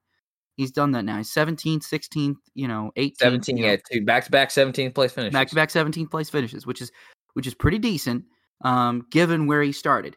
Given where he started at the beginning of the season and given where he's ended the season, I don't know if you could specifically say maybe the progress isn't as visual to the naked eye or to the casual race fan, but at the very least to me, that's a very big step up from, again, somebody who's learning an entirely different car. McLaughlin has that advantage that the supercars they don't have the same amount of downforce as an IndyCar, but it's both the IndyCar and the supercar definitely have way less downforce than the NASCAR does right now. I will say that. The current supercar chassis and the current IndyCar chassis definitely have less downforce than the Cup car, which is probably why you saw McLaughlin having a little bit easier transition than Johnson. But I think, again, if Johnson had been running some ovals, you probably would have seen him start to compete for some top 10s and stuff like that. But overall, just an interesting Rookie of the Year battle, because, again, it wasn't really a Rookie of the Year. You're talking about a Supercars champion, Formula One podium finisher, and a 7-time NASCAR champion, and you're going to sit here and tell me these guys are rookies? These are not rookies. It's not a Rookie of the Year. It's a best newcomer challenge, basically. Yeah, that's kind of what it was. And one thing I was going to say about Jimmy Johnson, he wasn't one big note where you could say his improvement is. I mean, other than Nashville, which was a struggling weekend, he wasn't spinning out as much the second half of the year compared to the first half, which to me, all right, I know where the footing of this car is. I know what the limits are. Now let's start pushing those limits. And now I took me a few races to find where those limits were at, find where the four corners of the car are, So I have high hopes for Johnson. I don't think he's going to win a race next year, but I have high hopes that he can finish in the top 10 this time next year in on a road course. And I like you agree that you put him on an oval at whether that's Texas, Indy, Iowa, or Gateway. I think he can. I think he can get a top 10, and that would be a confidence booster. We all know that. Like, look, half a racing game, half a sport is confidence. If you don't have the confidence, you're not going to perform. And Jimmy, unfortunately, he hasn't visited Victory Lane since June 2017. Right? It's been that long. And but he's having fun. He's enjoying it, which is good. And will he visit Victory Lane next year? I don't think so. But if he can get top 10s, that's vast improvement. To talk about Alex Palou real quick in his title, did you expect this? I didn't expect this when it was announced that he was coming to Ganassi. But I'm going to be honest with you. I don't think I ever expect anybody other than Scott Dixon anymore to win the championship. I mean, fair. I just it's become just, like, okay, it's going to be Dixon and maybe Newgarden are probably going to be. And guess what? It was Dixon and Newgarden who ended up coming down, but they didn't win it. They were bested by Pato and Palou, which was a pleasant surprise. And no, I don't think I saw this coming at all, especially not based on Palou's season in 2020. I did not think that Palou had the most impressive season in 2020. But granted, I knew what he could accomplish. I'd watched him in Super Formula before. So I knew that he was obviously a very talented race car driver, but I also at the same time was like, okay, this is a new series for him. He's never run ovals before. It's going to take some time. And I didn't realize that as soon as he got to Ganassi, I don't know if maybe sometimes I believe that it's all Dario. It's all Dario's coaching, because I truly believe sometimes that it is Dario's coaching for some of those new drivers, because I look and I have proof of that. If you look at, Kimball's early years, or the first couple of years that Kimball or second or third, there was a period of time there between, I would say, like 2013 and 2015, where Kimball, or maybe even 2016, where Charlie Kimball was really coming into his own. Like, Charlie Kimball was quickly becoming and establishing himself as like a front runner and a threat to win races. He wasn't a race. He only had one win under his belt, but he was becoming a threat to win races. Then they added Max Chilton in 2016 and even Sage Karam in 2015. I really feel sometimes that Dario had a huge impact on not just Karam's ability to drive the race car, but then also Chilton's ability to drive the race car, Kimball's ability to drive the race car. I think Ganassi, as long as he is incorporating Dario Franchitti as a driver coach, those drivers, because I look at what Marcus Ericsson is doing. Marcus Ericsson is far and above a far better IndyCar driver with Ganassi than he ever was when he was with Schmidt-Peterson. Or McLaren, whatever. I think him getting the boot from McLaren was probably the best thing could ever happen, because it opened up this opportunity for him to go to Ganassi and then learn under Dario, who is somebody that has won IndyCar championships, has won Indy 500s, knows IndyCar inside and out, knows how to drive these pretty much every track on the circuit.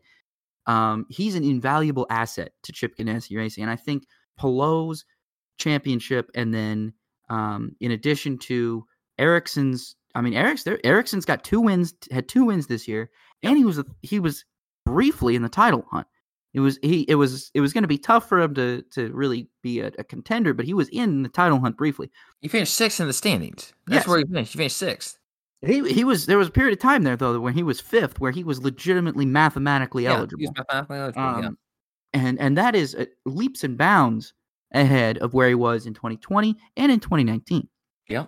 So again, I think a lot of that comes down to Dario and his ability to teach these guys how to run these cars. And like I said, guys who have left Ganassi, they had great strong form, and then as soon as they have left Ganassi, they've dropped their form. I look at Kimball, I look at Chilton, I look at even Tony Kanaan in some respects, but though I don't believe Tony Kanaan had anything to do with needed much teaching from Franchitti. But even then, you look at that and you kind of makes you think, okay, well, how much was Dario how much was the difference Dario? And I really have attributed and have believed that it's a lot of Dario. So no, I can't say I saw this coming, But given Dario's history working with some of these young drivers, I think that it was only a matter of time before it happened, and it just happened a lot sooner than I thought it would. Yeah. Well, it's nice to see a new face. Certainly win the championship. It's been a while since we've had I guess, when was the last first-time champion? When Newgarden, when he won Pagenaud, right? When he won? No, but Newgarden at 17. We've had guys win a championship recently for the first time, but such a young face, such a unseasoned driver win, and that's what's nice, because Newgarden been here for a few years, Pagenaud been here for a few years, so Newgarden and Pagenaud both had miles more experience in American Open racing than Palou did. Right. Pagenaud had been out of it. Excuse me.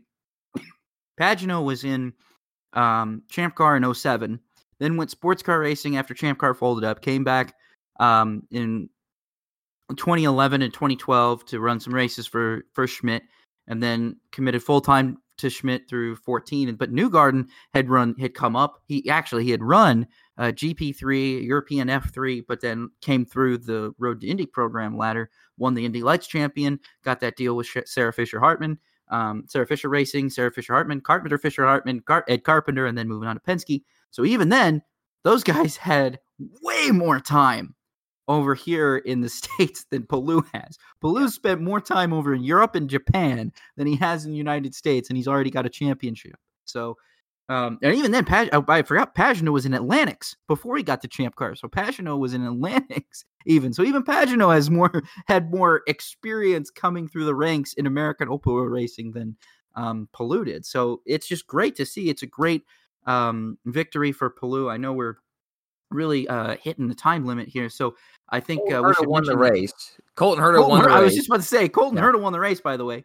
And now I think I want to talk about F1 because I have quite a bit to talk about F1 because unfortunately I only was able to watch the first 18 laps, and then I had to hit the road to go to work that day. So sorry because you missed the craziest ending. Of a race. My store manager is an F1 fan, and we were talking about today, and he was kind of describing some of it to me, and I'm like, why in the world did this have to happen in Russia? But that's great. I mean, tell everyone about it. A lot of people have criticized the Sochi circuit, but I've always felt like it doesn't deserve the criticism it gets. I think it's a lot more. It has to do a lot more with how the drivers drive the racetrack than how the racetrack itself is. Because I think the racetrack itself has plenty of really good passing zones. I think despite the fact that it's flat, I think it has very interesting elements to it that provide a different challenge against the drivers, especially that long turn 2 complex that can really strain your neck after a while. That could pose a significant challenge to drivers who aren't in their peak physical condition, especially with their neck strength, their neck conditioning, stuff like that. So I think it's a very good racetrack, and I'm glad that it kind of got to show it was this week, because it's one of those tracks that it has a perfect DRS range. I mean, DRS makes such a big difference at Sochi. And not just DRS, but also just in general, these cars poking such a big hole in the air. Because you saw it not just in the F3 race, not just in the F2 races, but also in the F1 races, that the draft meant so much at Sochi. And as long as you could sniff the tiniest draft off the car in front, I mean, you could slipstream them and have a great shot at them into that next overtaking position. And we really saw that overall throughout the whole weekend was at Sochi. But really, the start was very clean, but also hectic. So that start of that race, I was like, oh man, we're going to have a big pileup going into turn 1. Because I think it was, I think they showed the onboard of Norris, who got that, he didn't have the best start. He lost some time to Carlos Sainz. Or no, Sainz it was Sainz. Lead. Right? Yeah, who was the car? It was Hamilton. It was Hamilton. I'm sorry. Hamilton he didn't have the best start. Hamilton didn't have the best start. But all he had to do was stay right in behind Sainz and Lando. And he just, he was like, bye, later, guys. I'm going to fly through up here. But then a bunch of cars passed him on the outside, and they were drafting all over the place. But man, it was... That start, the first few laps were really entertaining and really crazy, and then you get into some of the tire strategy. I was intrigued by some of the tire strategy that we saw. It definitely seemed like starting on the hard tires was, I think, the more conservative route, whereas starting on the mediums was more of like, all right, let's try and go. Let's try and get up as many positions as we can, and then we'll pit early, which, I was curious. I was wondering why Williams did that to Russell. I felt like they had the track position given the third place, but I guess they felt like they wouldn't have been able to keep the pace up, which is why they went ahead and scrapped the mediums for the hards as early as they did. I think it was like between lap 9 and 12, somewhere around there, that I think they pitted Russell, which was, I felt, really early. But hey, Russell rebounded for points, so I guess it all kind of worked out. Yeah. In the end. But yeah, that was just interesting. I was kind of curious there. But in general, overall, the pit strategy was crazy. But let's talk about the finish. Let's talk about how this goes. Because they're talking about rain like all race. Because there's a threat of rain. They're showing the radar. Rain's moving in. It's kind of there. It's maybe there. But then they're like, rain is just north of us. It was just northwest of them. So it wasn't entirely impossible for the winds to shift and blow that whole cell towards Sochi. You know what I mean? Yeah. And I think a lot of the drivers and a lot of the teams were kind of monitoring that, and more so the teams and less so the drivers were kind of monitoring that and kind of being like, it could rain, but we're not really banking on it, And then you get into the final 10 laps and we're like, oh, hey, okay, rain's here. It's coming. Rain is coming. And I think that this is what caused the biggest challenge. And I said it in the moment, and I still stand by it. I don't really blame McLaren. I don't blame Lando Norris. And I'm going to tell you why. Because I think when you look at the situation, they had rain. They were talking about rain. It was raining real heavy in turn 5 and 6. It's like, okay, well, it's raining real heavy in one part of the track. So when it's raining real heavy in one part of the track, guaranteed, all right, I have to slow down here, and I'm going to lose a little bit of time here. But you also have to ask yourself, okay, that the other driver is going to have to lose time too. If I can try and make up time while he's losing time, then I can keep the gap, keep the distance good. That's what Lando Norris is thinking. Now, the thing that you go with that is, okay, it's only raining in one part of the track. How hard is it raining? Well, the team, this is where I think it's a team loss. It's a driver and a team loss for McLaren. And I don't think there's any one person you can blame, because I think there was a lot of people who were blaming some people, the people who weren't feeling bad for Lando, I guess. If you didn't feel bad for Lando, most people were like, he did it to himself. He specifically ignored the team's calls to bring him in. And I was like, okay, well, I'm going to defend Lando here. Because when you're in that situation, I had to keep in mind, I had to remember myself the whole time I'm watching this race, because I don't know how bad it's raining there. I don't have the data in front of me. I don't have the radar in front of me. I'm not there at the racetrack. But my gut feeling that whole time is stay out. You have 3 laps. There is no way. Even if there is a way, it's a very small chance that the whole track is going to become soaked in 3 laps. It did. Yeah. How the hell was I going to know that? How the hell is Lando going to know that? Because Lando is driving in it. So the team is going to tell Lando, okay, hey, according to the radar, rain is here. Lando is the one driving the car. Lando is the one who can feel how the car is reacting. Lando knows how wet the track is. If Lando is making the decision here, okay, the track is still dry, I can make it, let's stay out. And the team is telling him, hey, box.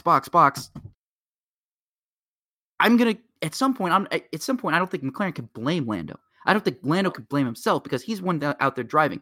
It just so happens that when he gets around to that same exact spot the next lap, it's entirely drenched. Now, how's he going to know that? How's anybody going to know that? Mercedes, and what Mercedes did. Now, Lewis Hamilton also said, no, I don't want to pit for inters. I think it's too slick. And Mercedes basically said, no, Lewis, we're putting our foot down. You're coming in, you're pitting, regardless of whether or not you like it. You're boxing this lap, and, if you don't like it, you don't have to drive for us anymore. Now, I'm not saying they said it like that. I don't think they said it like that. I don't think they would. But the idea was like, Lewis, we're doing it. You're boxing. This is a team order, Whereas McLaren kind of let Lando have a little bit more freedom, be like, okay, you're driving the car. You know better than we do. We might feel the rain and see the radar, but you're driving the car. You know how it's going to react. Yeah. Mercedes made that call basically at the exact time that the rains opened up, that the clouds opened up and the whole track became flooded. You know what I mean? Yeah. McLaren and Lando made a different call at the same time. And I think, again, you're looking at the situation where you are operating on the thinnest of margins. I mean, you literally saw it pay off for one driver and fail for another. I think if in an alternate universe where McLaren decides to stop and Hamilton doesn't, everybody looks and says, "Oh, McLaren is really smart. McLaren is really smart. Lando is really smart." You know what I mean? Yeah. It just so happened it was literally a 50-50 chance. You had to make the decision. You either stay out or you box. You have to commit. And at some point there, you have to commit. You cannot just mosey around and wait and say, we might pit next lap. We'll see. Lando, do you think you have to make that decision. You have to say, no, we're staying out, or no, we're pitting, and just stick with it. They had to stick with it. Once they had committed, once Lando said, no, I think it's fine. I think the track is fine. I could still drive. McLaren had to be like, all right, we're committing. We're committing to staying out. We're committing to staying out. And it ended up costing them a race. You can't blame anybody in that situation because of the reasons I already stated. It was just Mercedes and Lewis were right and McLaren and Lando were wrong, and we see how it ended up. But like I said, I just don't think you could place any blame on here. But it was very interesting because you see these races all the time, where they always have like the threat of rain. They're like, rain will be here like within the final 10 laps, and they always say rain is coming, but the rain never comes. And this time the rain actually came, and we saw just again how thin those margins are and how difficult it is to make that call in the moment. So, but overall, I really, really enjoyed the F1 race. That was bonkers from the start, first and foremost. There was lots of action going on all throughout the race. I have really fallen in love with F1 over the past... I mean, I loved F1. I've loved F1 for a while, for at least over 10 years now. But in the last 3 or 4, I don't know what it's been, but I don't know if the series has gotten more parity or what, but man, it's like every race nowadays. Crazy. I mean, we were about to see McLaren win back-to-back races. There was even a chance there. Was a legitimate chance that I was like, once Sainz took the lead on that first lap, I was like, dude, could we be seeing Ferrari get their first win this season? I was thinking too. And then Lando caught and passed him, and I was like, man, could we see McLaren get both their drivers in victory lane this season? It's like, man, 3 years ago, that's not even possible 3 years ago. No. That's not even a legitimate thought. They're just hoping to get 5th in Constructors' Championship 3 years ago. Yeah. And here they are competing for 3rd in the Constructors' Championship, having a legitimate shot at getting both of their drivers in victory lane, scoring podiums with both of their drivers. I mean, this F1 is fun to watch right now. And I'm really excited for what the rest of the season holds, for what the championship fight holds. Because, again, Max Verstappen, hey, let's talk about the championship. Because there was a legitimate point there where Verstappen was out of the points. He had to start dead last. Bottas was to start in front of him. You're sitting here thinking, all right, Lewis is going to probably take a huge cut and chunk into Max's points lead. But no, Verstappen drives from dead last on the grid to second. How how can you not look at that and say that is one of the most impressive drives? And yeah, you could say he had the rain to help him probably, but to come from 20th, from dead last, and to finish second, and to prevent Lewis, who won the race, from eating more into his championship lead. Oh my gosh. I feel like we've said this before, and it could very well ring true multiple times. But if Max wins the championship, he can point to Russia and say, we won it that day. Even though he left 2 points behind, he could say, we won it that day. And that to me is whatever you want to say about the Italian Grand Prix and whether you thought Max's move was immature, showed his signs of immaturity as a race car driver, as a person, his after action. He had to be mature to drive through the field like that, and not to let, I have 19 cars in front of me, I'm never going to get to the front. get to him because, like, even before the first pit cycle, he was up to like 13th or 12th, something like that. Remember, he had to race Valtteri Bottas as well. Yes, so he's racing another Mercedes who started in front of him in 19th. Yes. The whole time as well. He's carving his way through the field, and he's basically got to hold off a Mercedes because he's got to finish ahead of the Mercedes for the points championship, first and foremost. But then he's got to be in front of the Mercedes for the overall race as well. Yeah. I'm bummed I didn't get to watch this race to its entirety because it played out so well. And it's one of those one of those races where everybody was like, it's Russia. It's not going to be that good. And then everybody who didn't watch it was like, wait, are you kidding me? There was a good Russian Grand Prix? What? Yes. Like, yes, you missed a great race. F1 this year cannot do anything wrong right now. I don't know why. Yeah, that's kind of been a theme this year, right? It's not going to be a good race. Don't watch it. All of a sudden, it's like, this is a great race. What is going on? That's been 2021. Well, yeah, Rob, I think we need to mosey on to the next one here, and that's the weekend wrap up. So why don't you summarize the weekend for everyone? All right, talking about some of the support races from the weekend. The ARCA Menard Series West raced at the Las Vegas Bull Ring. Taylor Gray was the victor there. Then the NASCAR Camping World Truck Series ran their race at Las Vegas. Christian Eckes was the victor. That was his first career truck victory. And Thor Sport Racing had a 1-2-3-4 finish. The first time that has happened in Truck Series history. Huge for Thor Sport. Big for Christian Eckes. Definitely, he's glad to get that monkey off of his back. He definitely looked like someone who was very happy to win that race. Yeah. Definitely, I forgot what he even looked like. I was like, that's what he looks like. He looks old. He looks a lot older than the last time I saw him. Yeah. Then the NASCAR Xfinity Series was at Las Vegas. We already talked about how great of a race that was. But Josh Berry ended up winning that race. That's his second career Xfinity race. He was subbing for Michael Annett. And they talked about him. Okay, he's going to go run full time next year for JRM. Whew. Josh Berry, man. He's looking good. I forgot to note two things here.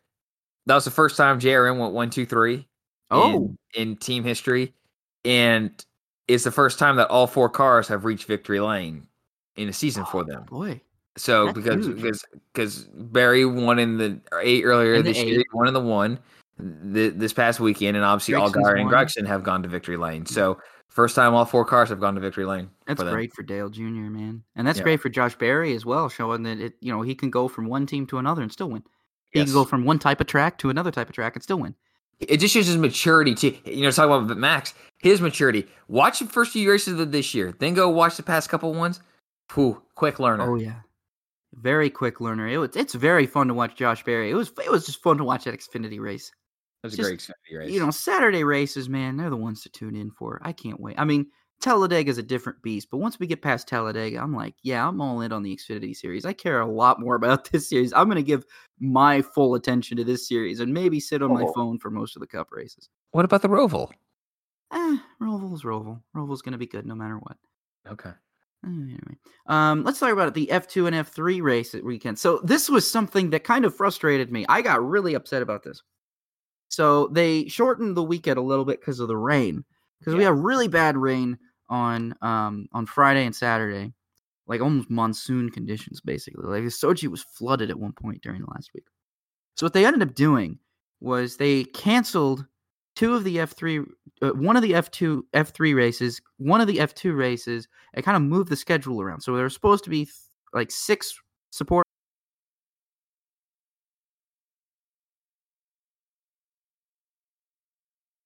races in total. We only got, it kind of changes. Points championship would have shaken up.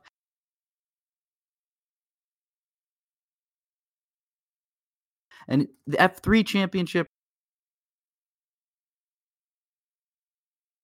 we'll talk about who won. So it didn't really matter for that, but it was still kind of disappointing because I didn't know they were going to move the race up. So I kind of slept in on that Friday because I had a long night.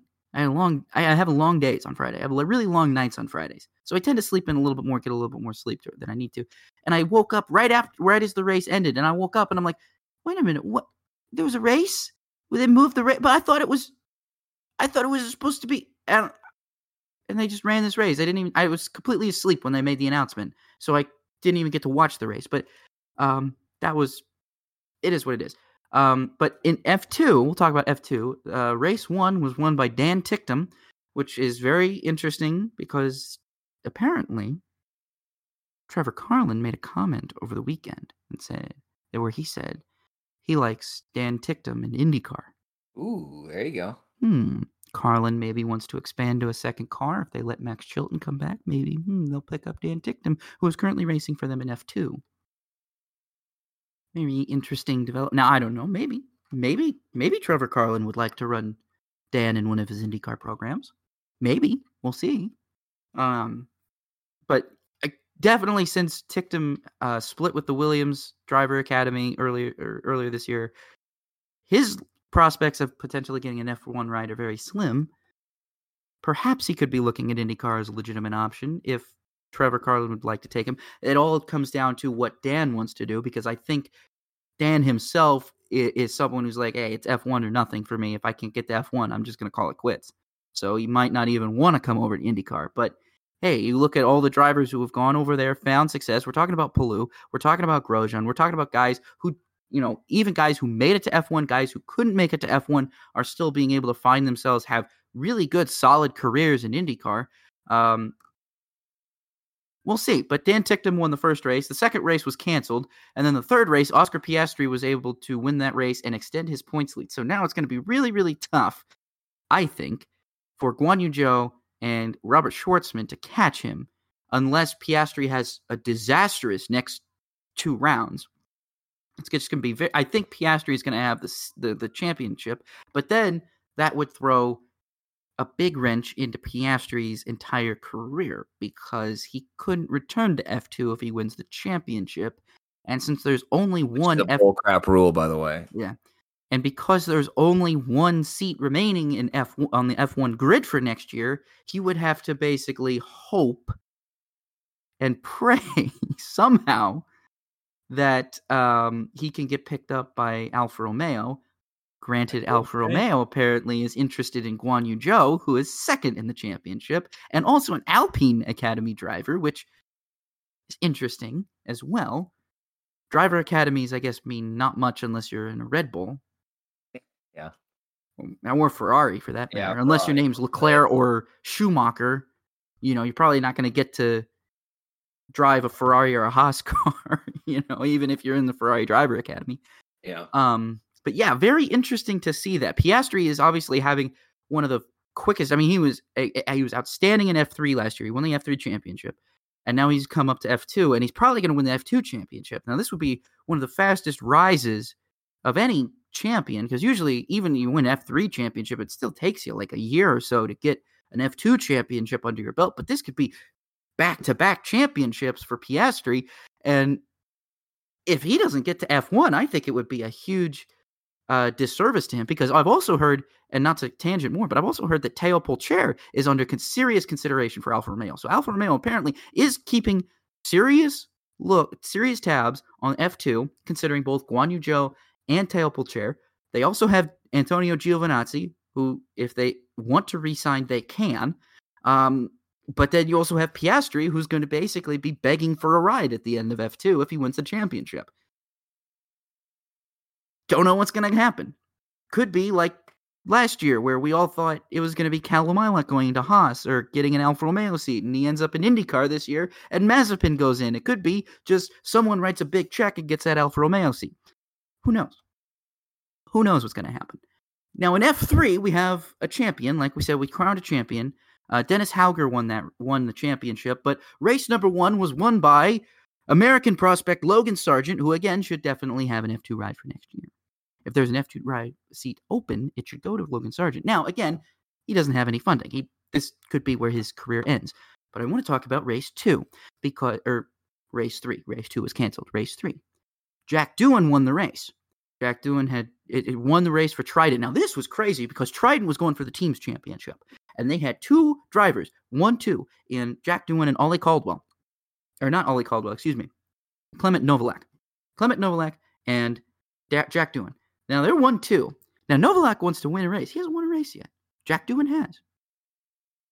Trident, basically. Now, keep in mind, the way it works is, the teams are kind of employees of the drivers almost, if that makes sense. The drivers have really no loyalty to their teammates in F3, F2. So, but the teams want to win the teams championship.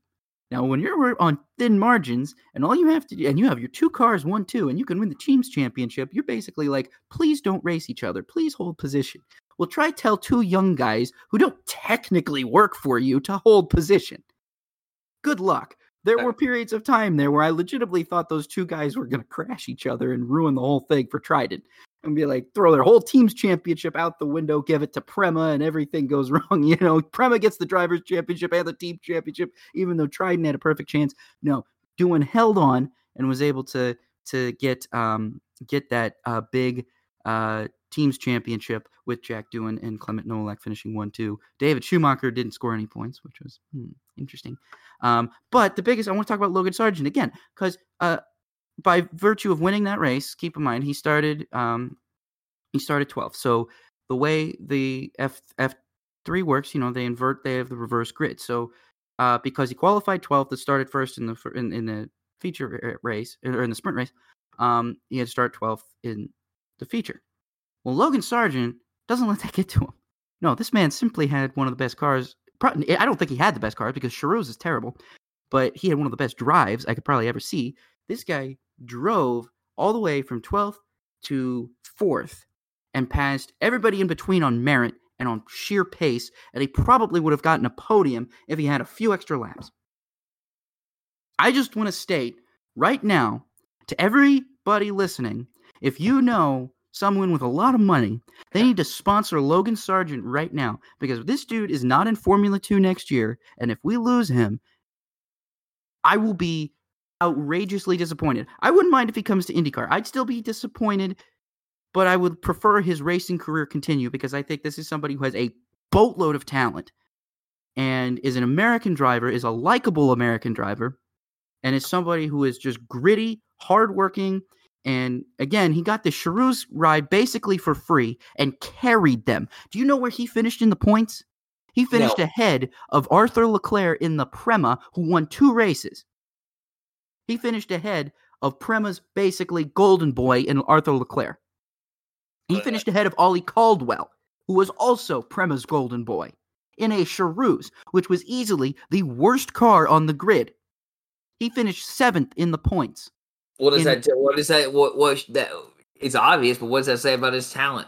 It says that he maximized and then some the car. He got all he could get out of the car and then some. Yeah, is what it's saying. He carried that team. I don't think when Enzo Fittipaldi had some decent pace in the Charouz, but he was never as fast as Sargent. So Enzo accumulates for, I think, 3 total points of Charouz, but I believe the rest of all of the points scored by Charouz were scored by Logan Sargent alone. Out of a 3-car organization, you have one guy scoring all but 3 points. That should tell you just how good Sargent was, man. He finished 7th in the Drivers' Championship all alone by himself on merit, carried Charouz, who could have easily been dead last in the Drivers' Championship, to at least I don't know, I can't remember where they finished, but it had to have been like 5th. Remind how many people are in, how many drivers are in F3? 30. So he finished 7th out of 30. He finished 7th out of 30 drivers. Pretty darn good. Good. And Charouz, there's 10 teams, 30 drivers, 3 cars per team. So for Sargent to do what he did, he deserves an F2 ride. I don't know if it's going to be, if it's with Charouz, it's probably going to be a rough F2, but that shouldn't detract him too much. I think everybody will say this guy beat F3 champions. This guy could have had an F3 championship. Yeah, I know you're looking at me at time. Let's talk about the outstanding performance and not talk about Logan Sargent. Mine's going to Max Verstappen, just again from driving from 20th to 2nd. Josh, who's yours? I'm going Ty Dillon because he led Jordan Anderson's first laps for their team history. He held on to 2nd, and I bet if it weren't for just a miscue on his part on pit road, they may have been able to get a top 5. That car had really good speed, despite even having damage from that big one that happened on lap 31. So we even talk about that. But yeah, he survived that. Mine goes to Ty Dillon. And yours, Max Verstappen, very disturbing. So upshift, downshift here. We're going to try and crank this out in 10 minutes or less. Upshift, you agree. Downshift, you disagree. We can throw it into neutral. for whatever reasons, it's kind of like a catch-all kind of shift. No special edition this week. It's just regular questions, and play along. Let us know what you think, whether how you shift, and let us know what you think about our shift and our reasoning. So first question here, Lewis Hamilton ends his F1 career with 125 Grand Prix victories. Do you upshift or downshift, Rob? I downshift. I say he's going to have more. He's going to have more than that. I don't think Hamilton is done. Hamilton is still in his prime. Hamilton can walk away literally whenever he wants, and he doesn't have to walk away. Yeah, sure, he's proven everything. He's won 7 championships. He's won over 100 wins. Why stop? Dude's still at the prime. He's driving for the best team on the grid. He's still in his prime. Why stop? I say he's getting more. I don't have a hard time disagreeing with you, but my thing is like I don't know how much time he wants to drive, how much more time he wants to take away from his philanthropic and his other interests that he wants to do outside of the race car. But saying I agree with you, he's in his prime. I upshift. I think he'll get 125 and then some. He's not just in his prime. He's been in his prime for the last decade. Oh yeah, I'll just be honest with you on that. I don't think he's anywhere close to stopping. Next one here, Romain Grosjean is a 3-race winner in 2022 in IndyCar.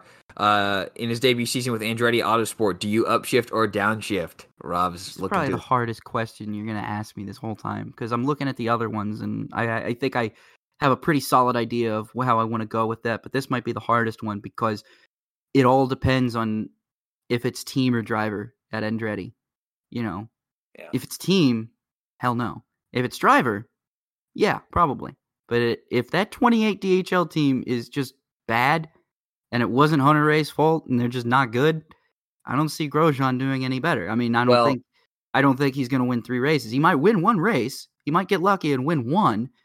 But I really have a hard time seeing him win more than that, especially if it turns out to be team more than driver. I'm going to downshift. It's hard to win 1 race in IndyCar in such a short season. It's difficult to win 2. It's darn near impossible to win 3 unless you are on fire, right? We just don't see many three race winners. Colton Herta won more than 3 this year, and he wasn't even in contention for the championship. I know that, but Colton Herta was like missed opportunity central this year. If he didn't have as many issues as he did, he could have been the guy standing on the championship podium this year. But I think he's going to be bringing people with him over to Andretti, and I think that will help the transition and help the not so much a learning curve, but the meshing of him with the team and learning this car and helping improve the team at the end of the day. I think he'll get 2 wins. I think he gets 2 wins. 3, no. I don't think he gets 3. Third question here. The Las Vegas playoff race for the NASCAR Cup Series should be a Saturday night race on NBC. Do you upshift or downshift? And it currently is a Sunday night race on NBCSN going up against Sunday Night Football. Yeah, I'm going to have to easily agree with that one. I'm going to upshift it, but you know where I feel. I think that Las Vegas would be better if you really want to have a Sunday night race to have that be the playoff, the championship race, the final race of the season, just because of all the reasons I stated in the first part of the show. I don't think I need to reiterate those. I think my answer is pretty clear. Yeah, I upshift as well. I don't. The excuse you could say is that Notre Dame football is playing that day. Well, okay, Notre Dame football can play an afternoon game. They've shoved a Notre Dame football onto Peacock before. They did it this year already. It angered pretty much every single old person on the planet, and I don't blame them. Yeah, but it's not like they're not going to do it. It's not like they wouldn't do it again. Yeah, again, but this is to me. This is just the TV networks are driving the show in every sport right now, with maybe the exception of the NFL, okay? But they're driving the show everywhere else. So if NBC says, Notre Dame, we know you're playing whoever that night, but we're going to move your game to Peacock, or you have to start the game at 2 o'clock. Which one do you want? 2 o'clock game or or a game on Peacock because we're going to run the NASCAR Cup race that night because we're going to get more viewers and we don't have to go up against the NFL. What you want to do? It's Las Vegas. This isn't Kansas. This is Las Vegas.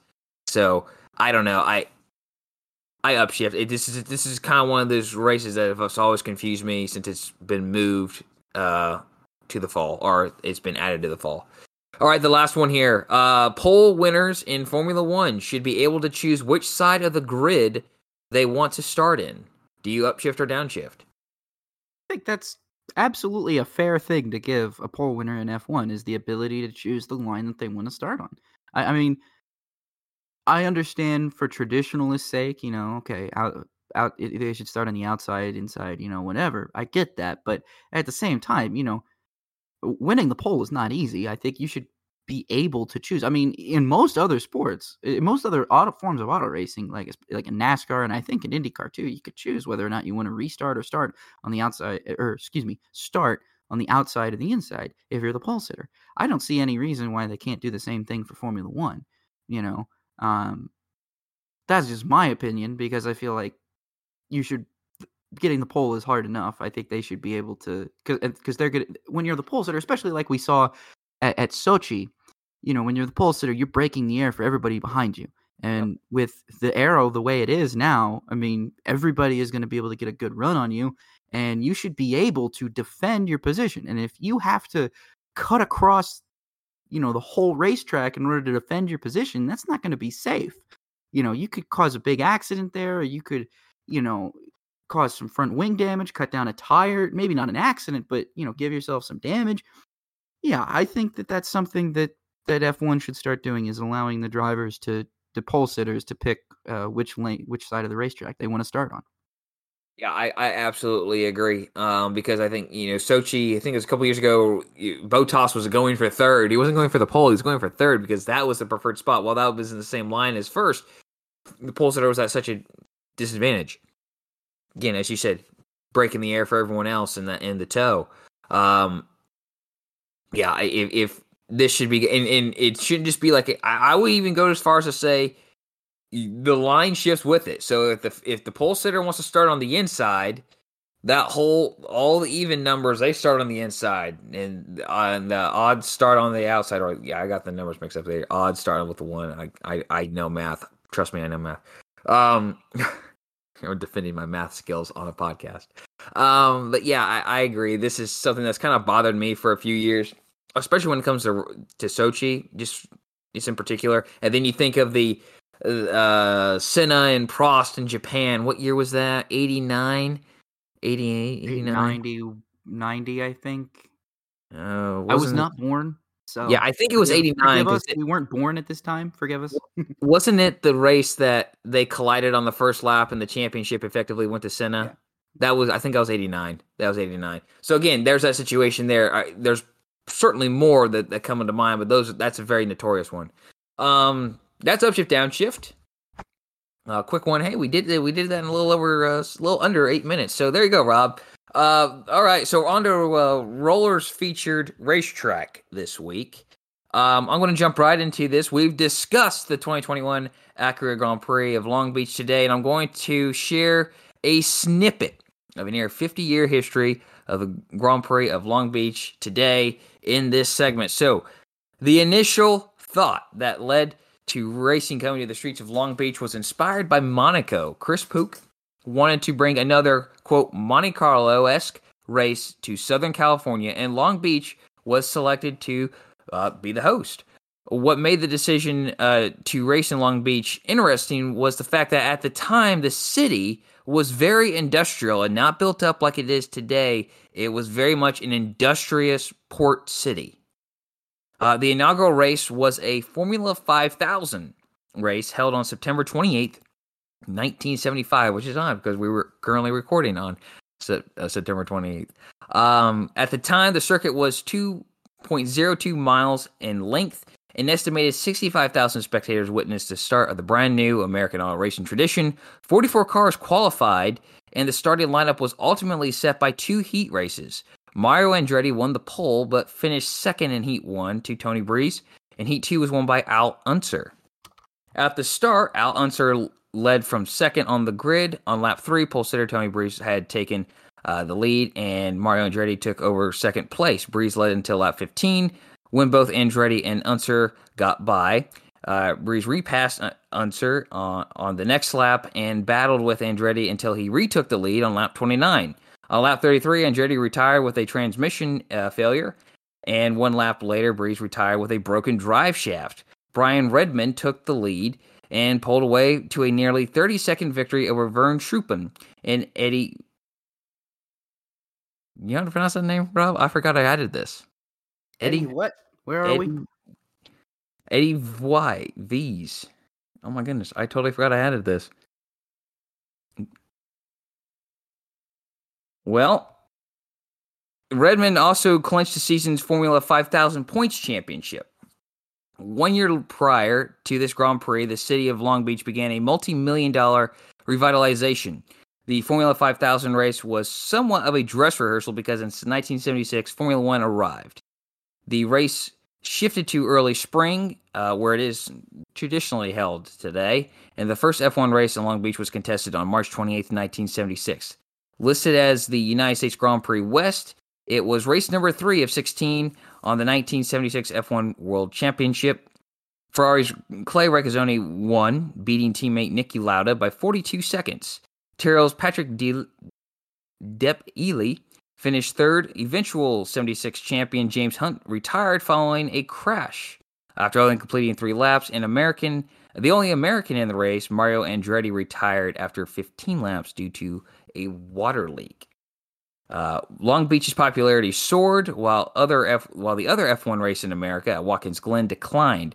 The great weather, picturesque setting, there's one of my favorite words, picturesque, in the proximity to Hollywood made it a popular stop on the F1 tour. Despite this, each year was a major risk for Puch, and prior to the 1984 season, he convinced city leaders to switch the race to a kart event due to the financial risk being very much lower. Joining Regazzoni as Long Beach F1 winners were Mario Andretti, Carlos Reutemann, Gilles Villeneuve, Nelson Piquet, Alan Jones, Niki Lauda, and John Watson. So there's never a repeat winner there. When kart arrived, it was the Andretti family who dominated the first 4 races. The Andretti patriarch Mario won in 84, 85, and 87. Son Michael won in 1986, and it was his first career victory in kart. After the Andretti's, it was the Unser's turn to dominate, specifically and only Hal Unser Jr. Between 1988 and 1995, 8 total races, he won 6 times. Michael did return to victory lane at Long Beach for a second time in 2002, which, oddly enough, was his 42nd and final career victory. Beginning in 2008, the race switched sanctioning to IndyCar following the reunification of kart in IndyCar. Will Power was the first to win under the new IndyCar sanctioning. 2 of Mike Conway's 4 IndyCar victories came at Long Beach. His first career victory was in 2011. He was behind the wheel of the 27 Andretti Autosport Honda, and the second came in 2014, driving the number 20 for Ed Carpenter. Joining Andretti and Conway as drivers to earn their first career victories in Long Beach were Paul Tracy, Juan Pablo Montoya, and Takuma Sato. In 2005, Catherine Legg won the Atlantic Championship support race at Long Beach, her first start in the series, and in doing so, she became the first female driver to win a developmental open-wheel race in North America. Now, to summarize, the circuit itself, it's changed a few times over the course of the history of Long Beach as it's developed and built new streets and realignments and new buildings and stuff like that. So from 75 to 81, the course was 2.02 miles in length. In 1982, it was 2.13 miles. In 83, it was shortened just a bit to 2.035. When kart arrived in 84, the course was shortened quite dramatically to 1.67 miles. In 1987, the course remained the same overall length, but a change on the backstretch, essentially, led to a couple 90-degree corners instead of more of a sweep. From 1992 to 1998, the course was 1.574 miles long. In 1999, the course, as we now know today, began to take shape. and it was lengthened to 1.824 miles. And now since 2000, the circuit has been 1.968 miles long. Hard to believe that course is just under 2 miles long. It's kind of like Sonoma, the old NASCAR circuit at Sonoma. You feel like it's a lot longer than that, but no, it's under 2 miles. In 2015 and 2016, the Long Beach Grand Prix was supported by a Formula E race, the Long Beach E-Prix. The series ran on a shortened version of the IndyCar course, totaling 1.32 miles. Nelson Piquet Jr. won in 2015, and Lucas di Grassi won in 2016. I wanted to add that I was so disappointed when this race didn't return to the Formula E schedule, because I thought it was just the coolest thing that Formula E was running at Long Beach. I was like, man, we are literally because as a country, I think that the United States, Long Beach is our Monaco.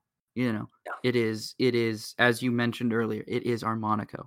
And so to have Formula E come here and race on one of our most historic and popular and savory, I guess, I don't know, I'm trying to find another adjective to describe it, but one of the most prestigious, that's what I'm meaning, prestigious street races in all of North America, to bring Formula E there, I thought was really, really cool. And I'm really disappointed that any likelihood of that ever continuing seems to be dead in the water. But when those events were held, I was like, this is awesome. This is really cool. Yeah. Being summarized here, with the exception of 2020 due to the COVID-19 pandemic, the Long Beach Grand Prix has been contested every year since 1975. The race has built up the city of Long Beach from simply, as I mentioned earlier, a major industrial port for the United States, but a vacation and party destination for Southern California tourists. Without the race, it's possible that the Disney Corporation may never have considered building a new theme park, Westcott, in the city. Of course, that theme park was never built. Now, as the Los Angeles Angels of Anaheim look for a new ballpark, Long Beach has been rumored to be on the short list as possible cities to be the new host. All of this and more is due to one man's vision, and that was America's Monaco Grand Prix, Long Beach, as you just mentioned there. Sports cars and IT's open-wheel feeder divisions, among others, have raced at Long Beach too, but none have been more pivotal than F1 kart and IndyCar. I know the 2021 edition was rescheduled for September, and ultimately the season finale, and the 22 edition will return to its traditional spring date. But Long Beach has one of the richest traditions in American motor racing, and aside from the Indianapolis 500, it's a race every IndyCar competitor wants to win. I say in 2023, Long Beach should become this new season finale for IndyCar. I know that's kind of like woo out there, but I enjoyed watching the race. I didn't mention this earlier intentionally so I could talk about it here. I felt this really cool vibe, and it just looked cool. Monterey, Sonoma, great picturesque scenes. One of my favorite words, picturesque. Great picturesque scenes in great places to end a season. But there's something about this urban setting that you can bring the race to the fans, because it looked thousands and thousands of people there. I don't know if I remember an IndyCar race there that had that many people. Maybe I'm just building it up because it's been 2 years since we've been there. But I want to see Long Beach be the season finale in 23. Rob, what are your thoughts on that? I know you touched on this a little ago. Favorite part, I always feel like Long Beach is like this unofficial kickoff to like kind of the spring, the warm spring, summer months.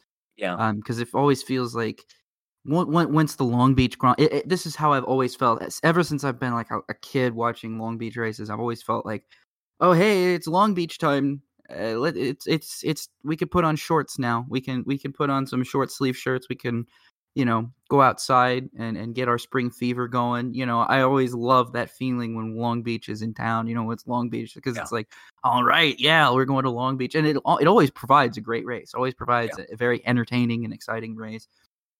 It's one of those street courses that is just we've been talking about it. It's our Monaco. It's the United States' Monaco, and I love it.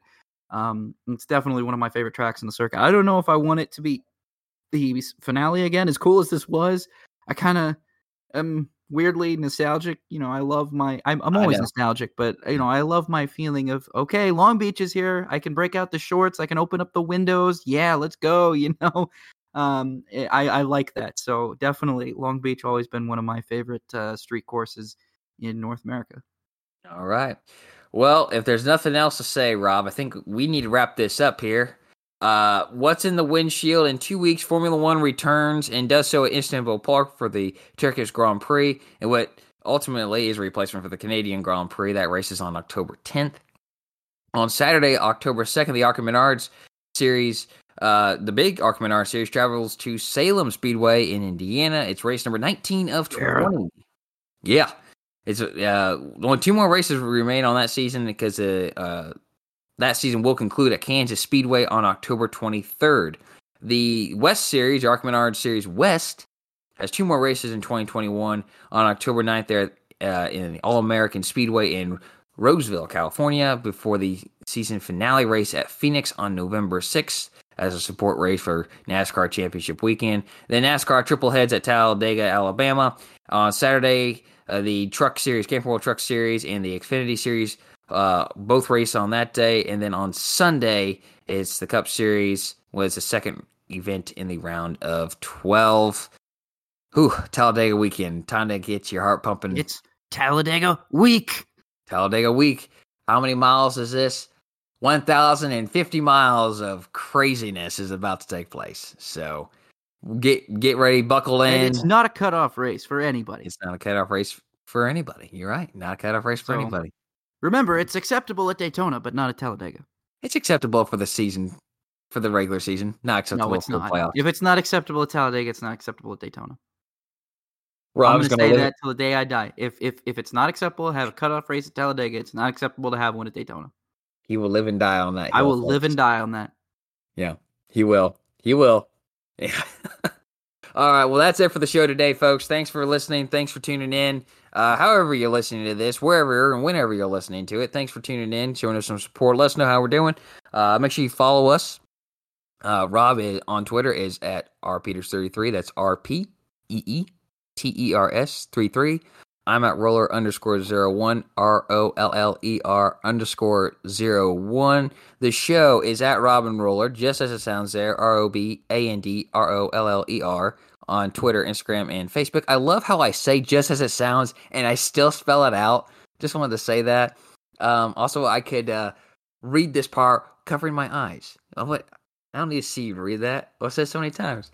I'm glad I'm making you laugh here, Rob. All right, and then you can also find us on YouTube. Just search Racing with Robin Roller, and you can find us there. So that's it for the show today. A lot to talk about there. We had a lot of good racing and some racing. But that's okay.